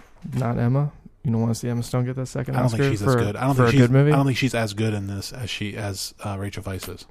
Yeah, I mean, I think it's definitely Emma Stone's best performance, but like Rachel Weisz just fucking tears it up. Yeah, I'm also not one of these people who hates La La Land. It's not that great. Right. I don't think she deserved an Oscar for it. No. But I do think she's a good actress. I would have given her an Oscar for Birdman before I gave one to her for La La Land. So, still haven't seen that. I might give Nicholas Hoult an Oscar for this before I give Emma Stone one. I think Nicholas Hoult is fantastic, and I agree. Yeah, I think your buddy who played the Godolphin, he was amazing. Yeah, I mean, all the acting was extremely top notch. Yeah. So anyway, so I gave it a 5. Cool. And that's all movies for me. Let's see. So I finally watched Sorry to Bother You. Not that good. I thought you were going to love this thing. This is the movie that I didn't really have a lot of expectations. From visionary director Boots Riley. Right. First movie. Yeah. First movie, yeah. And like, I don't know, like, they say it's like, Get Out on acid, and it's like, it's not. It really isn't. Like, it has this like, it has this message, but like it really gets washed over in a bunch of like really ridiculous shit. And like, you can throw the word satire around all you want, but like, and they do. They love satire. But like, I mean, I don't know. Lakeith Stanfield is okay. Danny Glover is okay. Stephen Yeun is okay. Tessa Thompson is okay. Anybody who's better than okay in this Is movie? Armie Hammer better than okay? I forgot he was in it. I mean, this is like You don't say the one white guy is better than okay and everybody else is not. Yeah, that was a trap. No, like he's slightly less than okay actually. Okay. That's Well, like this is like obviously like one of his like, oh, I'm gonna have fun between like Free Fire. like more serious Sure. fare. But it ends up so weird and like just.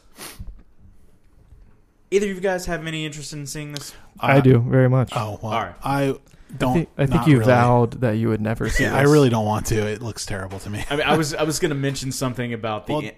Don't but- Please- spoil it. please Okay. don't. Don't spoil it. I want to see this soon. Yeah, I mean, yeah, that's really all.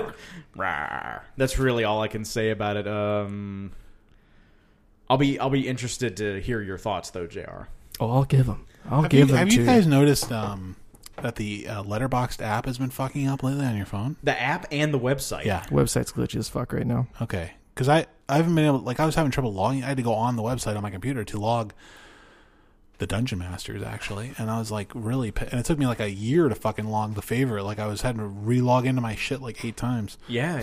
I thought my internet was fucking up, and it's not. They It's really just need that. to get their shit together. They're gonna have an app, maintain it. Mm-hmm. Anyway. So before we jump into or did you have more, Kevin? No, that's it. Okay. Just gonna say I saw quick recommendations for The Commuter. You guys will hate it, but it's great. It is fun as fuck. Is this the sequel to Crank that we all deserve? No. Do you like? Oh. Are you you're like a non-stop fan and shit? No, I'm No? not. Come on. I'm not. But you like the I Commuter. haven't seen Nonstop. Oh, okay. Well, you'd love it, I'm sure. I didn't like Taken? No, I didn't like Taken. I Good for didn't you. like I think they did like one called The Unknown Yeah. together. Yeah. I didn't like that either. Is this Pierre Morel or who's the guy? No. It's one of the French guys, though, It right? is one of the French guys. I Yeah. don't think it's Pierre Morel though. I'll I look think it his up. name starts with a J. Mm. It's fun. And Yeah, and right. Liam Neeson. Oh, yeah, Yom Colette Sarah. This is the guy who used to work with Luc Besson, I think. Yeah. Oh. I'm sorry, go ahead. Liam Neeson isn't very good, but the movie overcomes that.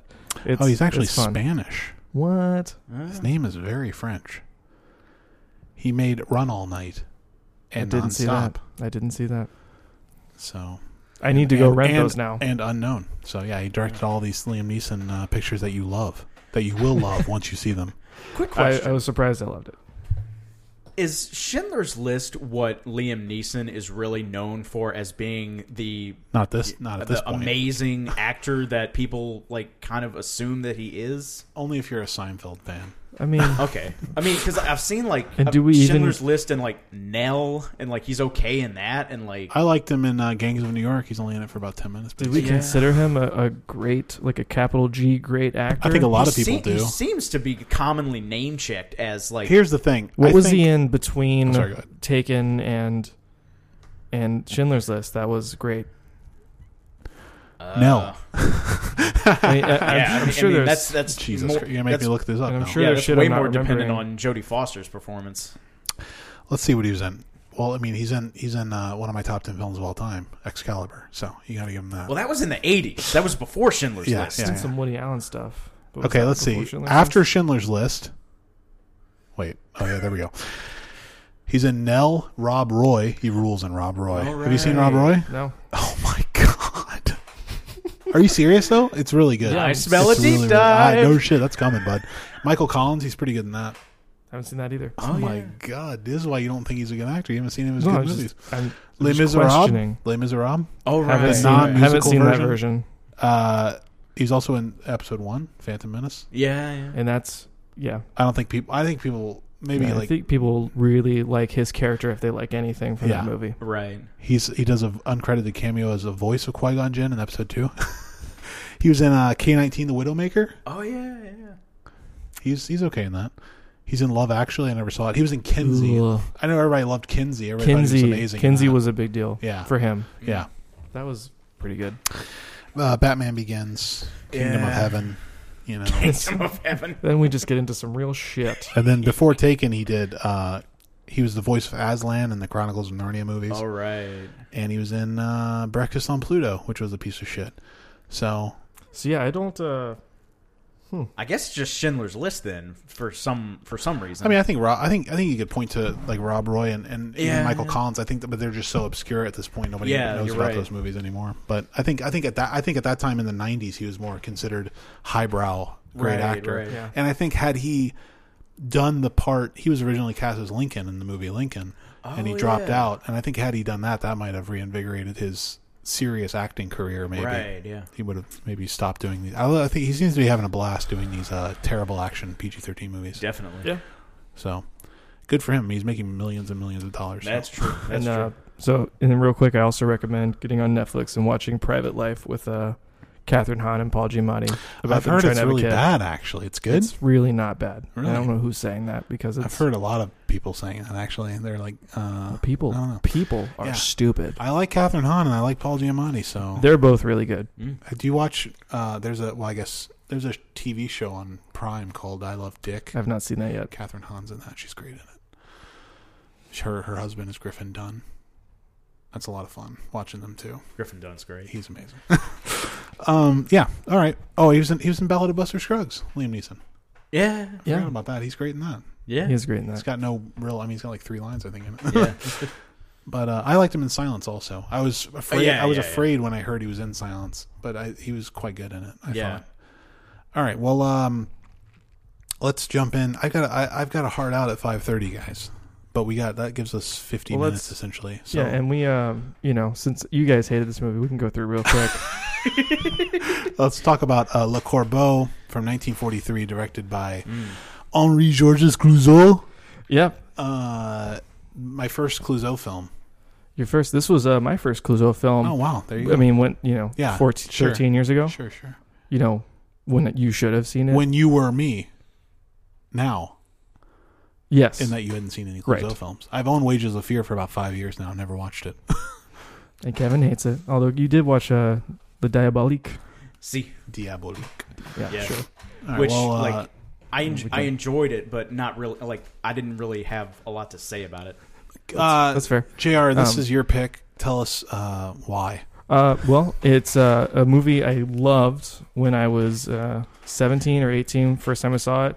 Saw it a couple times back in the day. Loved it. Thought it was just like a great little mystery film. And I haven't revisited it since then. And it was on Mubi recently, so I decided to check it out. I had to download it illegally. Because I was like, how do you find it? It's not on iTunes. I was like, how it's the fuck really hard to find. And the Criterion DVD is out of print now. Yeah. I'm surprised the library doesn't have it anymore. They do, actually. Funny story. I actually got it yesterday, checked it out, forgot it, and then had to go back this morning on my day off to go and get it again. That's diligent, man. I appreciate that. So this is I wasn't going to let JR down on his last in-person one for a while, at least. Right. So this is a strange little mystery, and I say strange in that there's no... it's not a mystery about a murder so much as there is someone writing these poison pen letters to all of the people of this small town, right? Mostly about revealing supposed crimes of one specific doctor, Remy Germain, and in addition to all these other little petty crimes and indiscretions that other people in town are committing. And it's basically getting the whole town riled up against one another. This is made during the German occupation of France in World War II, and it's actually made by a German-funded production company, Continental Films, which I thought was odd. And it's a movie that was hated by both sides of the political spectrum in France at the time and for years after, and was banned in France for a long time. So I just I thought it'd be cool to check out. What? Why? Because of like it was like a because of its connection. Comment? Its connection to the German occupation made people think that it was criticizing the French people as corrupt. The people on the other side made it seem like it was criticizing or not criticizing, but it was like it was showing the anger and the hatred, like just under the surface of life in France under German occupation, like the way that people were informing on each other and all this shit. So there's not really a consensus on like what this movie's politics are. It's just that everyone somebody should ask Clouseau about it. Oh, too bad he died as a crazy person. Let me ask you this. I think the politics are pretty clear. Like the very like before anything actually starts, a town here or elsewhere. Yeah, any town. Yeah, right? Yeah, yeah. And I mean, granted, this could be still ambiguous, but like, yeah, it's you know, people. This is what people are capable of. Yeah, and I think that is almost a. Like, well, let's get this through the censors. Like, not specifying where it is. Well, speaking of censors, to anything. I was surprised at the amount of abortion talk. Oh, there's such much abortion. Yeah, it's that is pretty insane. It seems like that is 43. Yeah. Really what the person writing these poison pen letters is signing them as Le Corbeau or the Raven. It's Le Corbeau. Right. Le Corbeau. I'm sorry, I'm not French. Hey, let me ask you this real quick. Or I'm sorry, just before I forget. You keep saying poison pen, and I know that's how they're referred to in the film. But is that like a saying that I'm not familiar with? Like I've never heard this saying before. I don't know. I haven't either, and it's all over every synopsis I looked at of this movie. Every weird, review, right? they refer to poison pen as though that's just like a fucking thing. You say, yeah, that's a what? You don't have a stash of poison pen letters that you wrote in high school, like. I know. I've never heard this saying. Good. I thought I was out of the loop on that one. Huh? Yeah, I mean, and I get the term. They're all sure. It's very they're poisonous. All libelous or these slanderous. I forget which one's correct. Okay, libelous. Written libelous. Right. Yeah. So one of my favorite things about this movie is in the beginning, before we have any of these notes, everyone in this town, every adult in this town, is a fucking miserable person. Like we're in the hospital with the miserable doctors, patients, and nurses. Especially the social worker, that one nun that who just hates everybody. Like, what the fuck do we have all these fucking patients for in this fucking hospital? Why can't they be healthy? Right, and she's the obvious like she makes it clear that she doesn't like that her sister Laura is talking to this. She's married, but she's talking to this doctor who's back at the time when you couldn't talk to a person. Right. Yeah. And so she calls her sister Laura a viper. So Yeah. She's like our obvious first suspect for this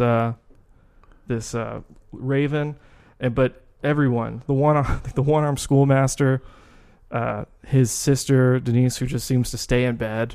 Yeah, everyone is miserable. Well, she had when she went into her closet and got the Raven thing, I was like, oh, this is kind of revealing it pretty early, no? Like, right. Yeah. So I'll tell you one thing. The doctor, the main doctor that followed, Jermaine. I could have watched a movie just about him, like being like he's good, and he's like his character was so like no nonsense. Like I don't give a fuck about anything. Yeah, let me do my job and get out of here.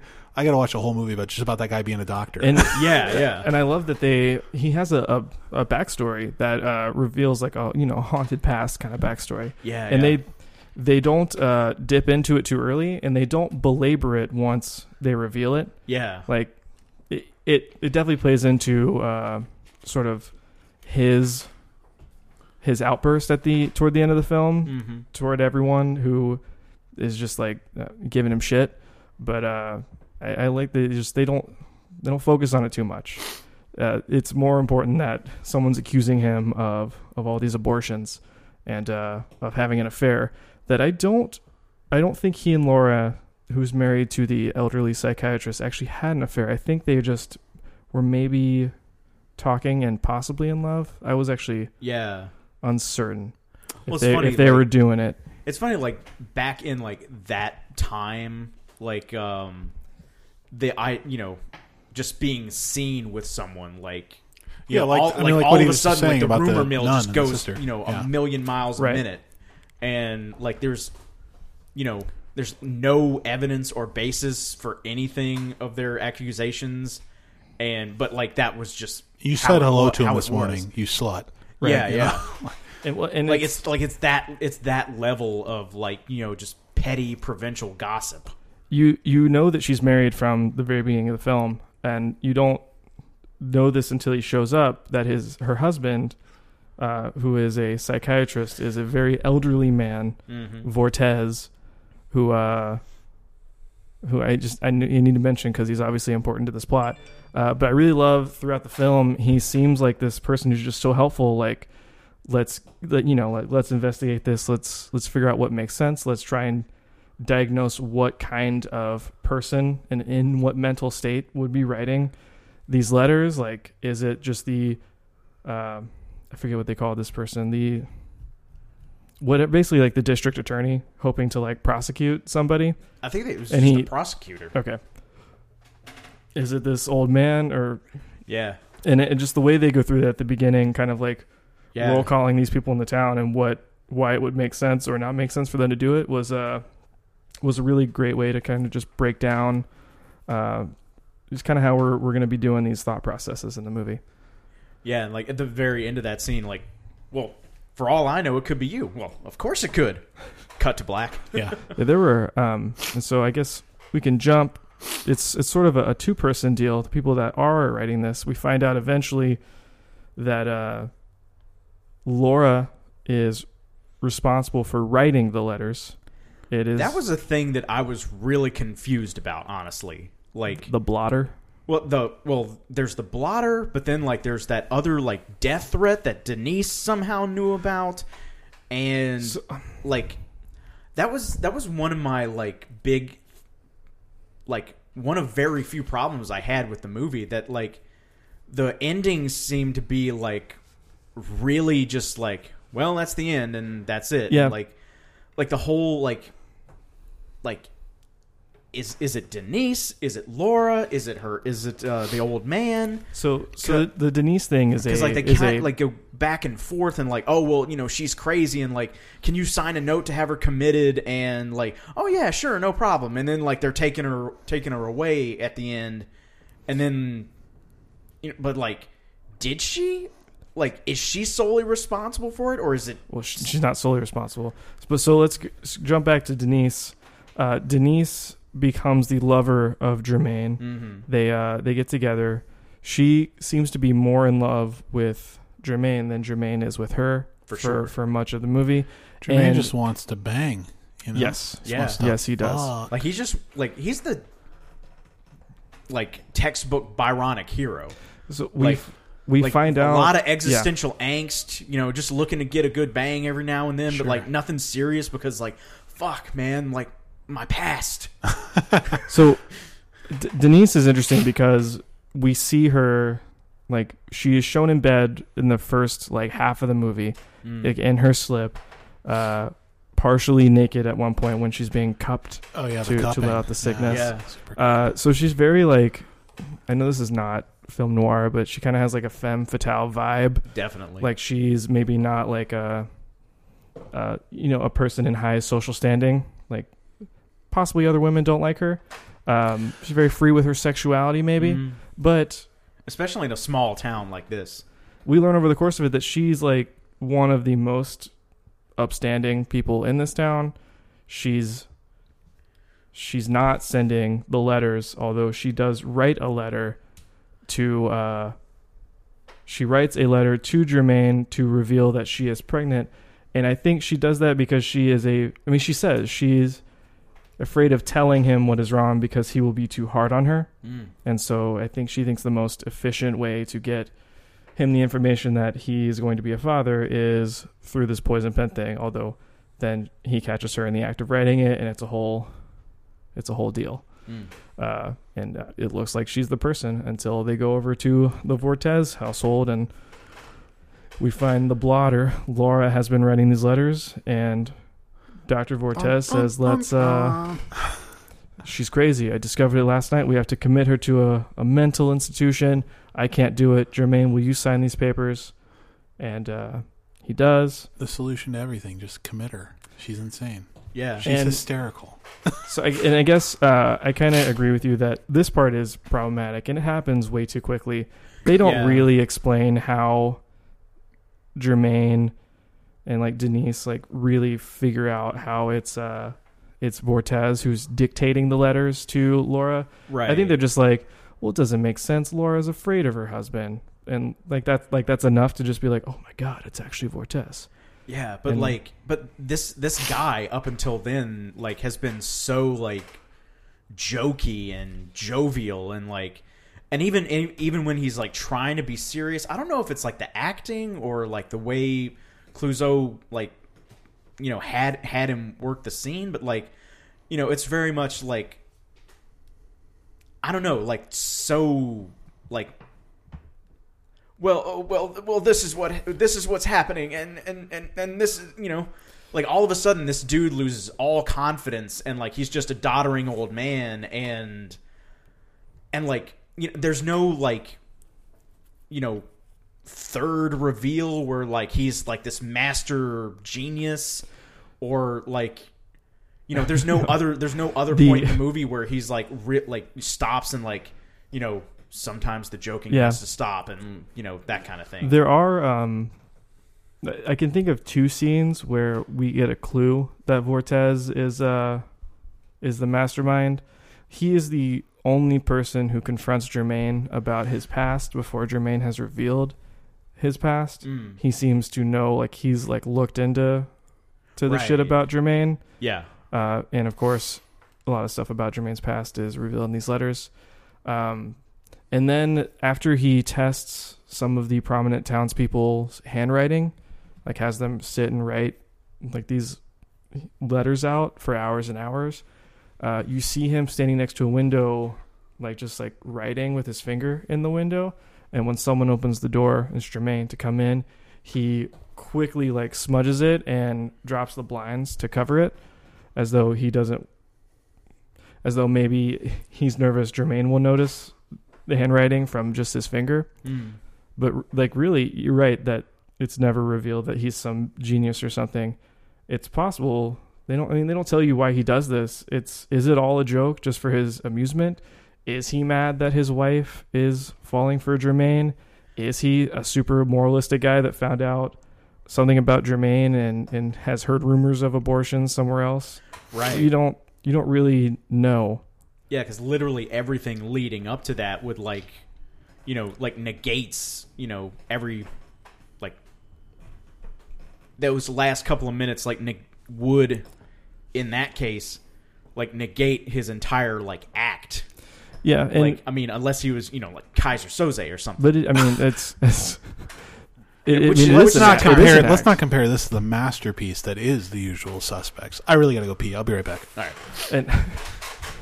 And I will say a mastermind is, or a brilliant person is revealed at the end of the movie, but it is not any of the main characters. Right. It is the mother of a patient who committed suicide because of one of these letters, who apparently figured out who was writing them long ago, but was just waiting for like the last bit of proof to make sure. Mm-hmm. And the very last scene of the movie, or the last two shots of the movie, is us seeing Vortez with his throat cut on top of his last letter, basically like declaring that, you know, the Laura, the writer, has been in prison, and, you know, we've done it. This is my final letter. Kind of.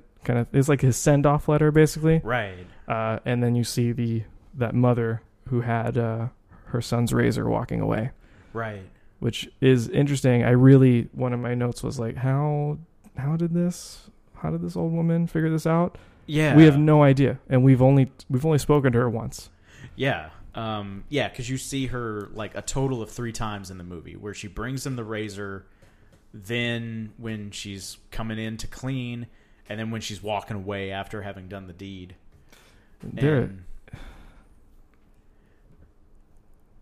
Was there ever like the sister, like she's revealed to, like, it's, you know, Roland or Denise? No, the young girl, the 14-year-old.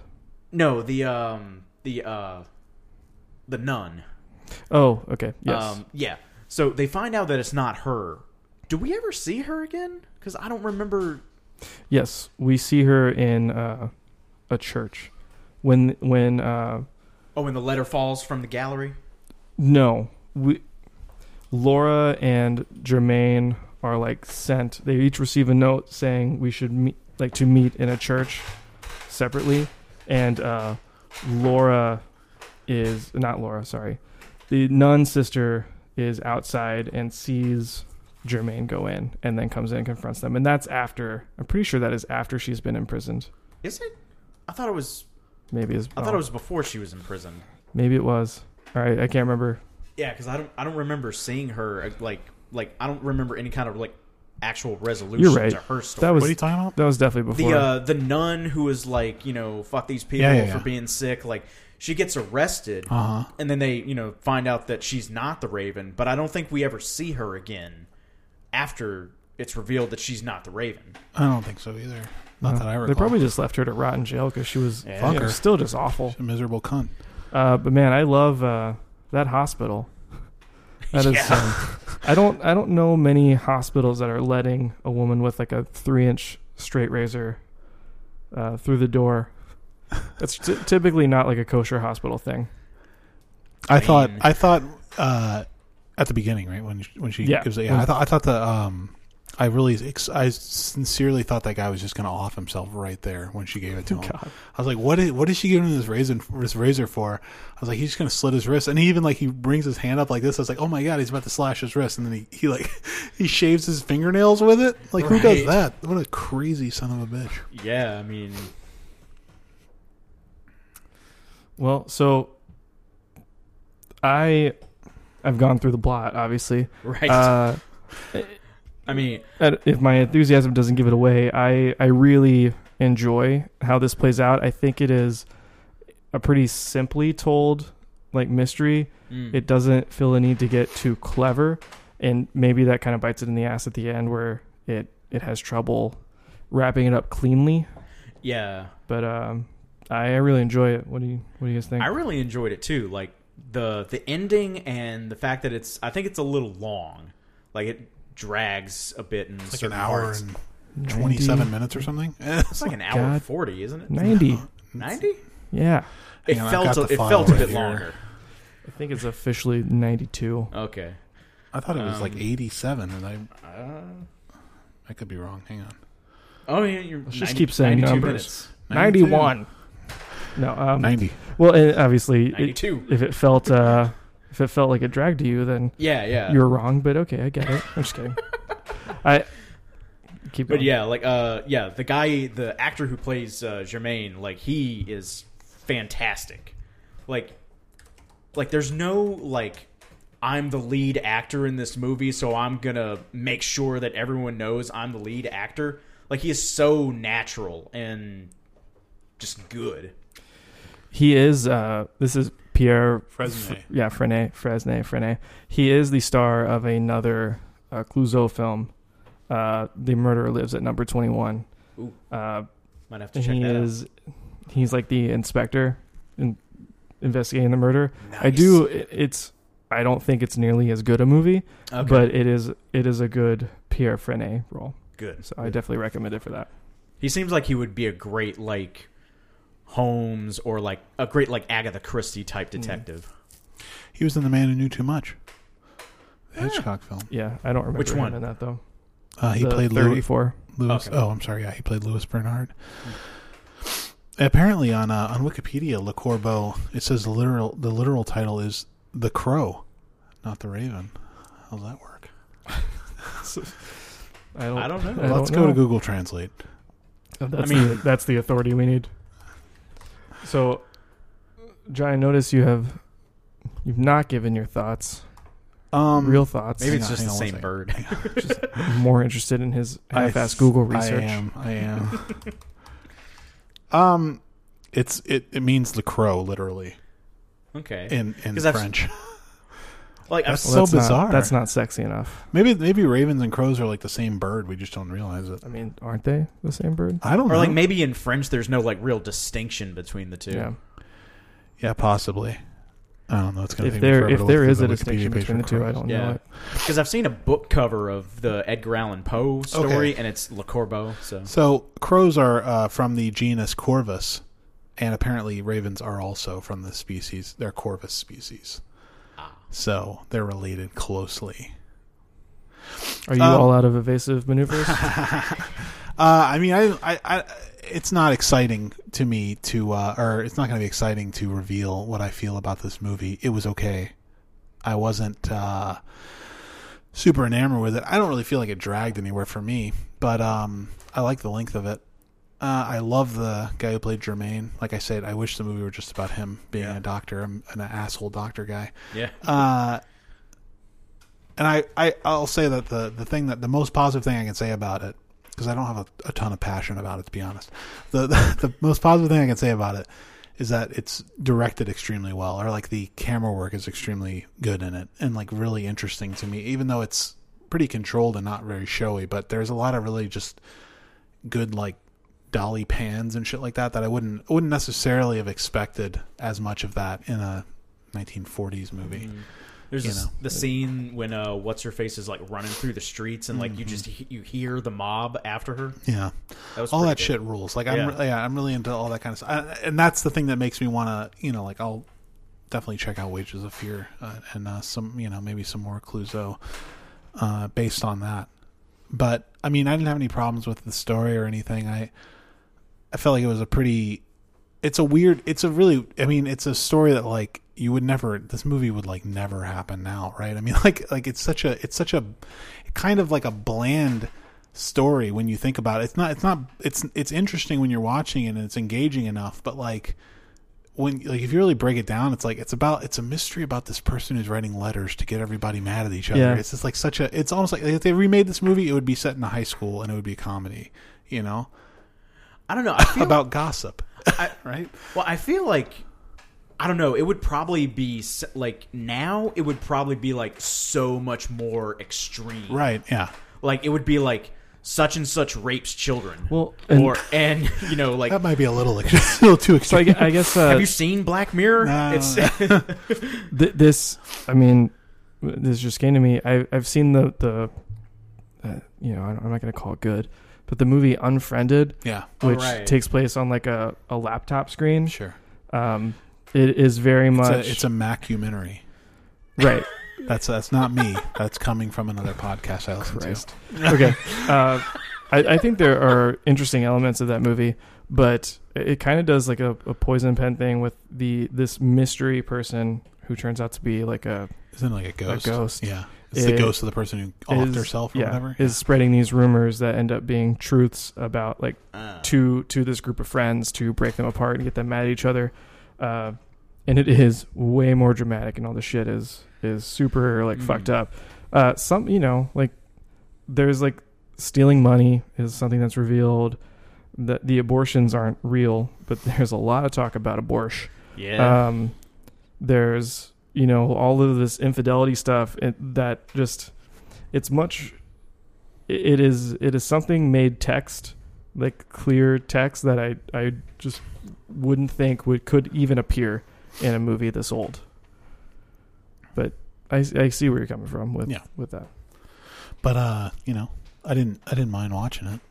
I appreciate the being forced to watch these things, which I would like. This is a movie I would never look at. Yeah. Just because I've never heard of it. I know Clouseau, but this isn't one of the movies that I've would have heard of that he's done. So, but that's all. All right. Well, you got your heart out soon, so let's do ratings. 4. I'm gonna go. I didn't have a rating prepared yet. Still, because mainly because. Like I don't want to. This happens with all your classic films. Films from this time period where like I don't want to judge it based on things that are that came after. Well, that and just the techniques that were available at the time. Whereas like so for instance, when I watch Streetcar Named Desire, like I hate Streetcar Named Desire because I cannot stand Vivien Leigh in it. She is horrendous in it. But then Marlon Brando is so fucking good. And it's like I don't know what to think of the movie and I like the idea of it's like, like Elia Kazan somehow was working the two acting styles against each other or some shit like that. That's cool, but I don't know if that's true. And And so it's like, but I also don't want to say it's like a piece of shit or anything, because I like Elia Kazan. I know he can direct the shit out of a movie and On the Waterfront rules. So it's like, it's just, it's difficult to come. I mean, if I'm just judging it based completely subjectively, like how much I enjoyed, I'd probably give it like a 3. But All right. I don't know. I haven't logged it yet. So And I'm a 4.5 with basically just a demerit for the ending. nice. Okay. JR's top 10 coming up right now. All right. Lay it out. Let's bud. do. Let me just can say you- real quick before you do yours. Mine is the same as last week, except the favorite jumped to the number 2 spot. Oh, nice. So What was number 2? Hereditary, which is now number 3, and so on and so forth. And I still have to see a bunch of movies that I have not seen yet, so I'm not posting anything until I see everything. By the way, you can get Canopy free with your library card. Yeah, I know. I have it. Okay. I have it on my Apple TV. Okay. But That's how I watch Madeline's Madeline. Oh, is it on there? Oh, Well, nice. That's I interesting. know 824 pretty much puts Yeah, all everything their- on all there, their right? Yeah, but It's all on their there. stuff's also on Prime. Oh, okay. So yeah. I don't Is know. First Reformed on Prime? Pretty sure. Yeah. Nice. Yeah. Pretty sure it is. Yeah. So, All right. but I will definitely. I was actually in the middle of downloading it, so I'll check it Okay. out on there instead. That might Yeah, be yeah. easier. I'm actually gonna start with my bottom 10 Okay. 'cause it makes me unhappy. All right. From visionary director Ava DuVernay, A Wrinkle of Time. It's the 10th worst movie of the year. Then Fahrenheit. Fahrenheit? Fahrenheit. 451. Foreigner. Piece of who's shit. tall. Foreigner. Yeah. Hirokazu Koreeda's worst movie that I've seen, The Third Murder. He had another movie come out this year that I haven't seen called Shoplifters that is apparently great. Yeah, that's like on everybody. That's on Obama's list. Okay. Yeah. Well, if Obama likes it. First Reformed isn't though, Um, or Shame. Mandy. let's see. This guy's Shame. got to get his shit together. Yeah. Seventh worst movie of 2018 is Tag. Ugh. Sixth worst is the reductive Preacher to the Choir documentary, RBG. Let's see. Now, are you planning on seeing the on the No. basis of sex the No, I'm not. narrative? Talk about that looks brutal. I will see that because That's why I posted that thing of Porky Pig laughing. my wife is going to rent that at some point, and Oh, I'll probably end up watching it. But no, I don't want to see that. Fifth worst of the year, Red Sparrow.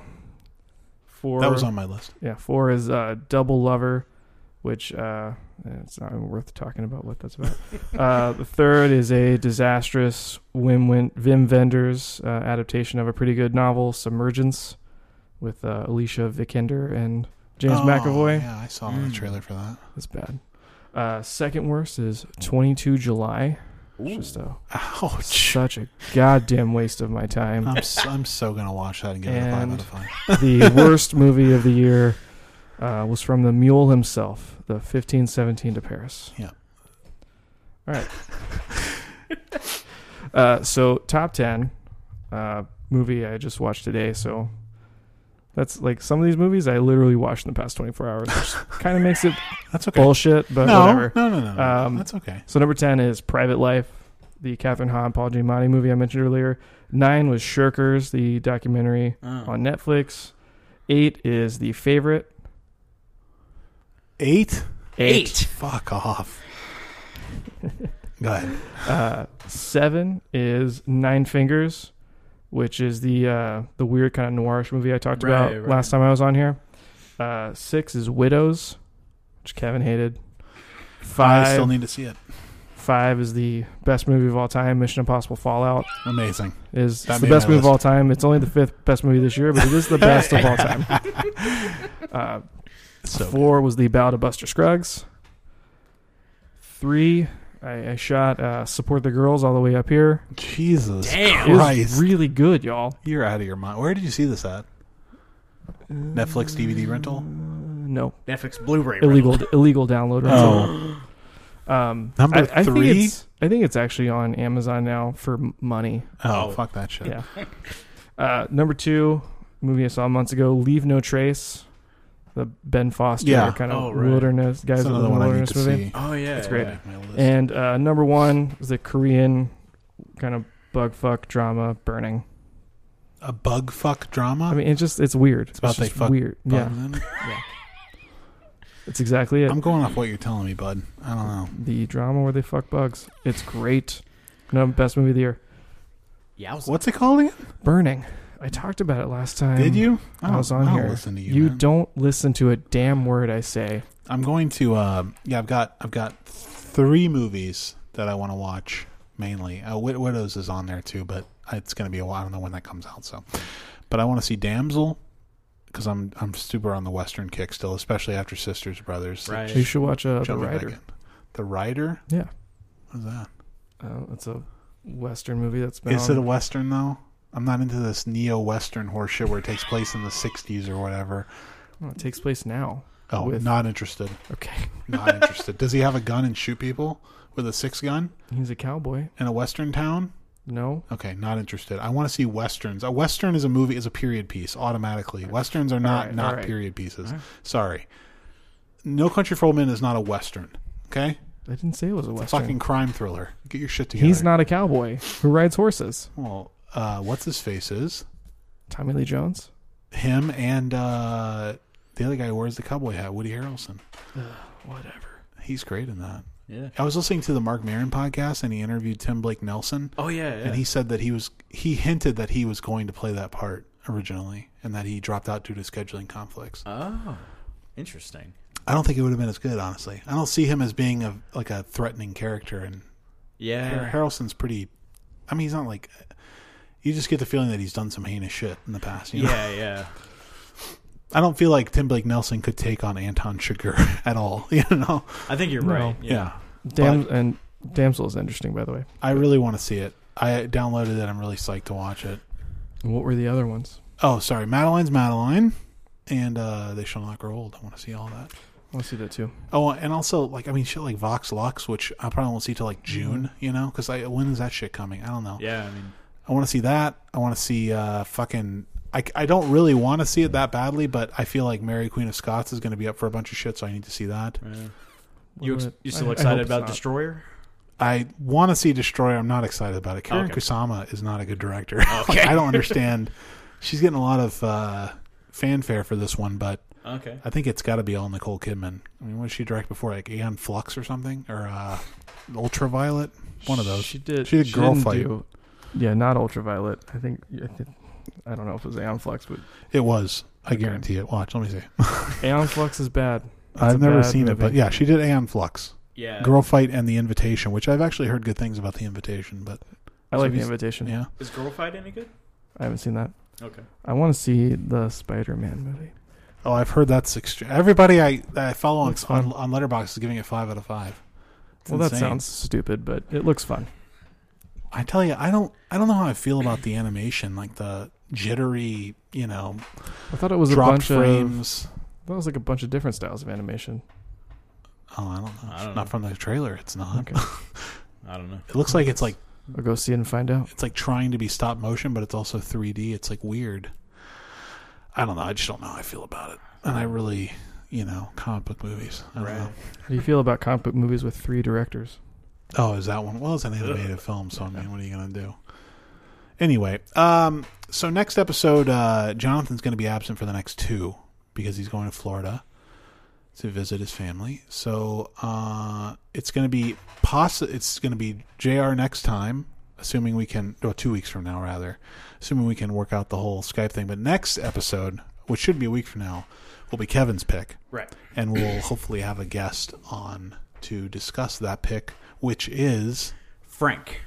Oh my God, we're gonna watch Frank. Okay, haven't seen it. Is that the Domhnall Gleeson thing?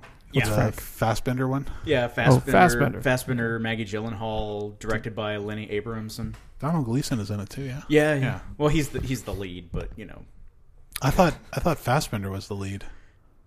Fassbender's the one in the mask. Yeah, right? I thought that was the lead. Is that not the lead? Well, he's in a mask the whole time. Well, it's about Domhnall Gleeson getting in with Michael Fassbender and his group, and so Okay. technically Domhnall is Yeah. Well, that'll be exciting. We'll watch Donald Gleason in Frank, directed by Lenny Abramson, who is just a shitty director, but we'll give him a shot. He did Room, right? Yeah, he's trash. The Room. Oh, and he did Room. Is it just Room? Yeah, Room is the Room's the good one. Yeah. And then he did that Ghost movie with Donald Gleason recently. Yeah, man. I forget what it was called, but it's like you don't have to work with him. Oh boy. Well, that'll be fun. Until then, please visit our website at filmyak.podiant.co. Visit our blog there. We've got lots of great trailers and other content. And keep listening to our podcast on iTunes, Stitcher, JR, or not? Not recently. Not recently. So I'm going to have to continue to berate Podiant about why we're not on Stitcher anymore. But if you've got access to iTunes, we're definitely there. On our website, all our episodes are available. All 56 of them. Once you hear this, there will be 56 of them. And, keep listening. Contact us on Facebook if you need to contact us for any reason. Ask us questions and stuff. Other than that, JR, final in person. From now on, you will be in absentia. A disembodied voice. Yeah. Yes, right. Coming from the internets. And we're going to miss you, bud. I'll miss y'all. Even though I'll talk to you every week. Well, miss seeing your legs, I guess. It's definitely not my face. Yeah, we don't. Well, we'll see your face on the computer screen. That's right. Yeah, with that fake ID that you have on Instagram. Oh yeah. Dude, it literally looks nothing like you. It's not me. Okay. It's a. They sent me. Sorry, I got a ski pass with some other person's face on my pass. Interesting. We called the people who provide this, and they said whenever someone signs up, we just scan our database for someone who's bought a pass before that has we scan our database for this name with this birthday.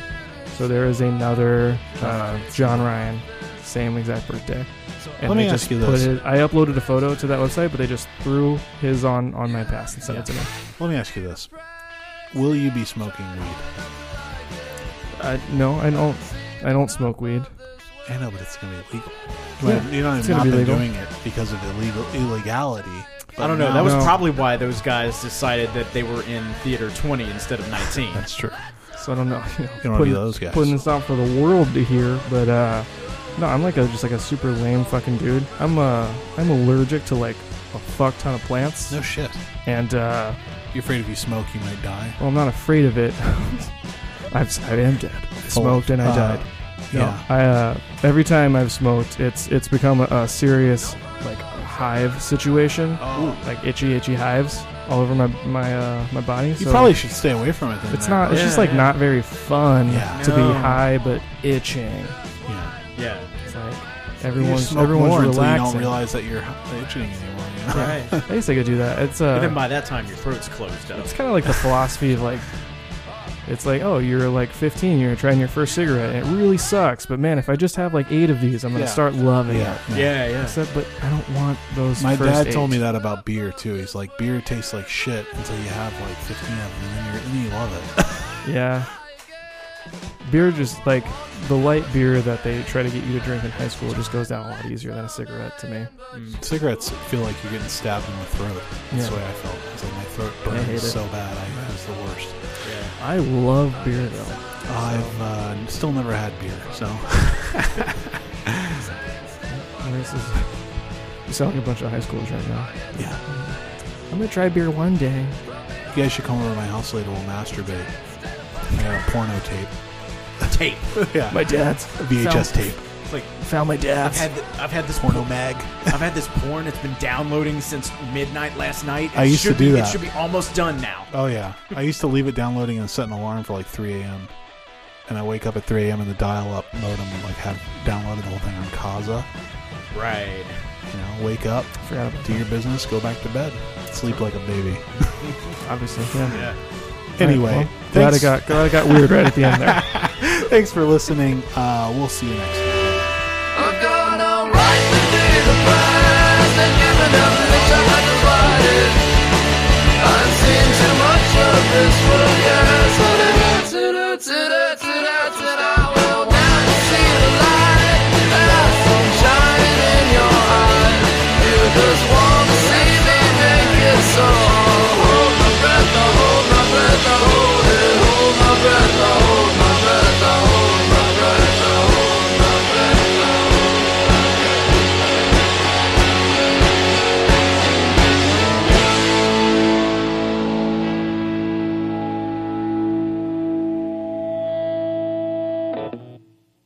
because I'm a little bitch for Criterion. So I'm a bitch I'm for a bitch for Criterion. Criteria too.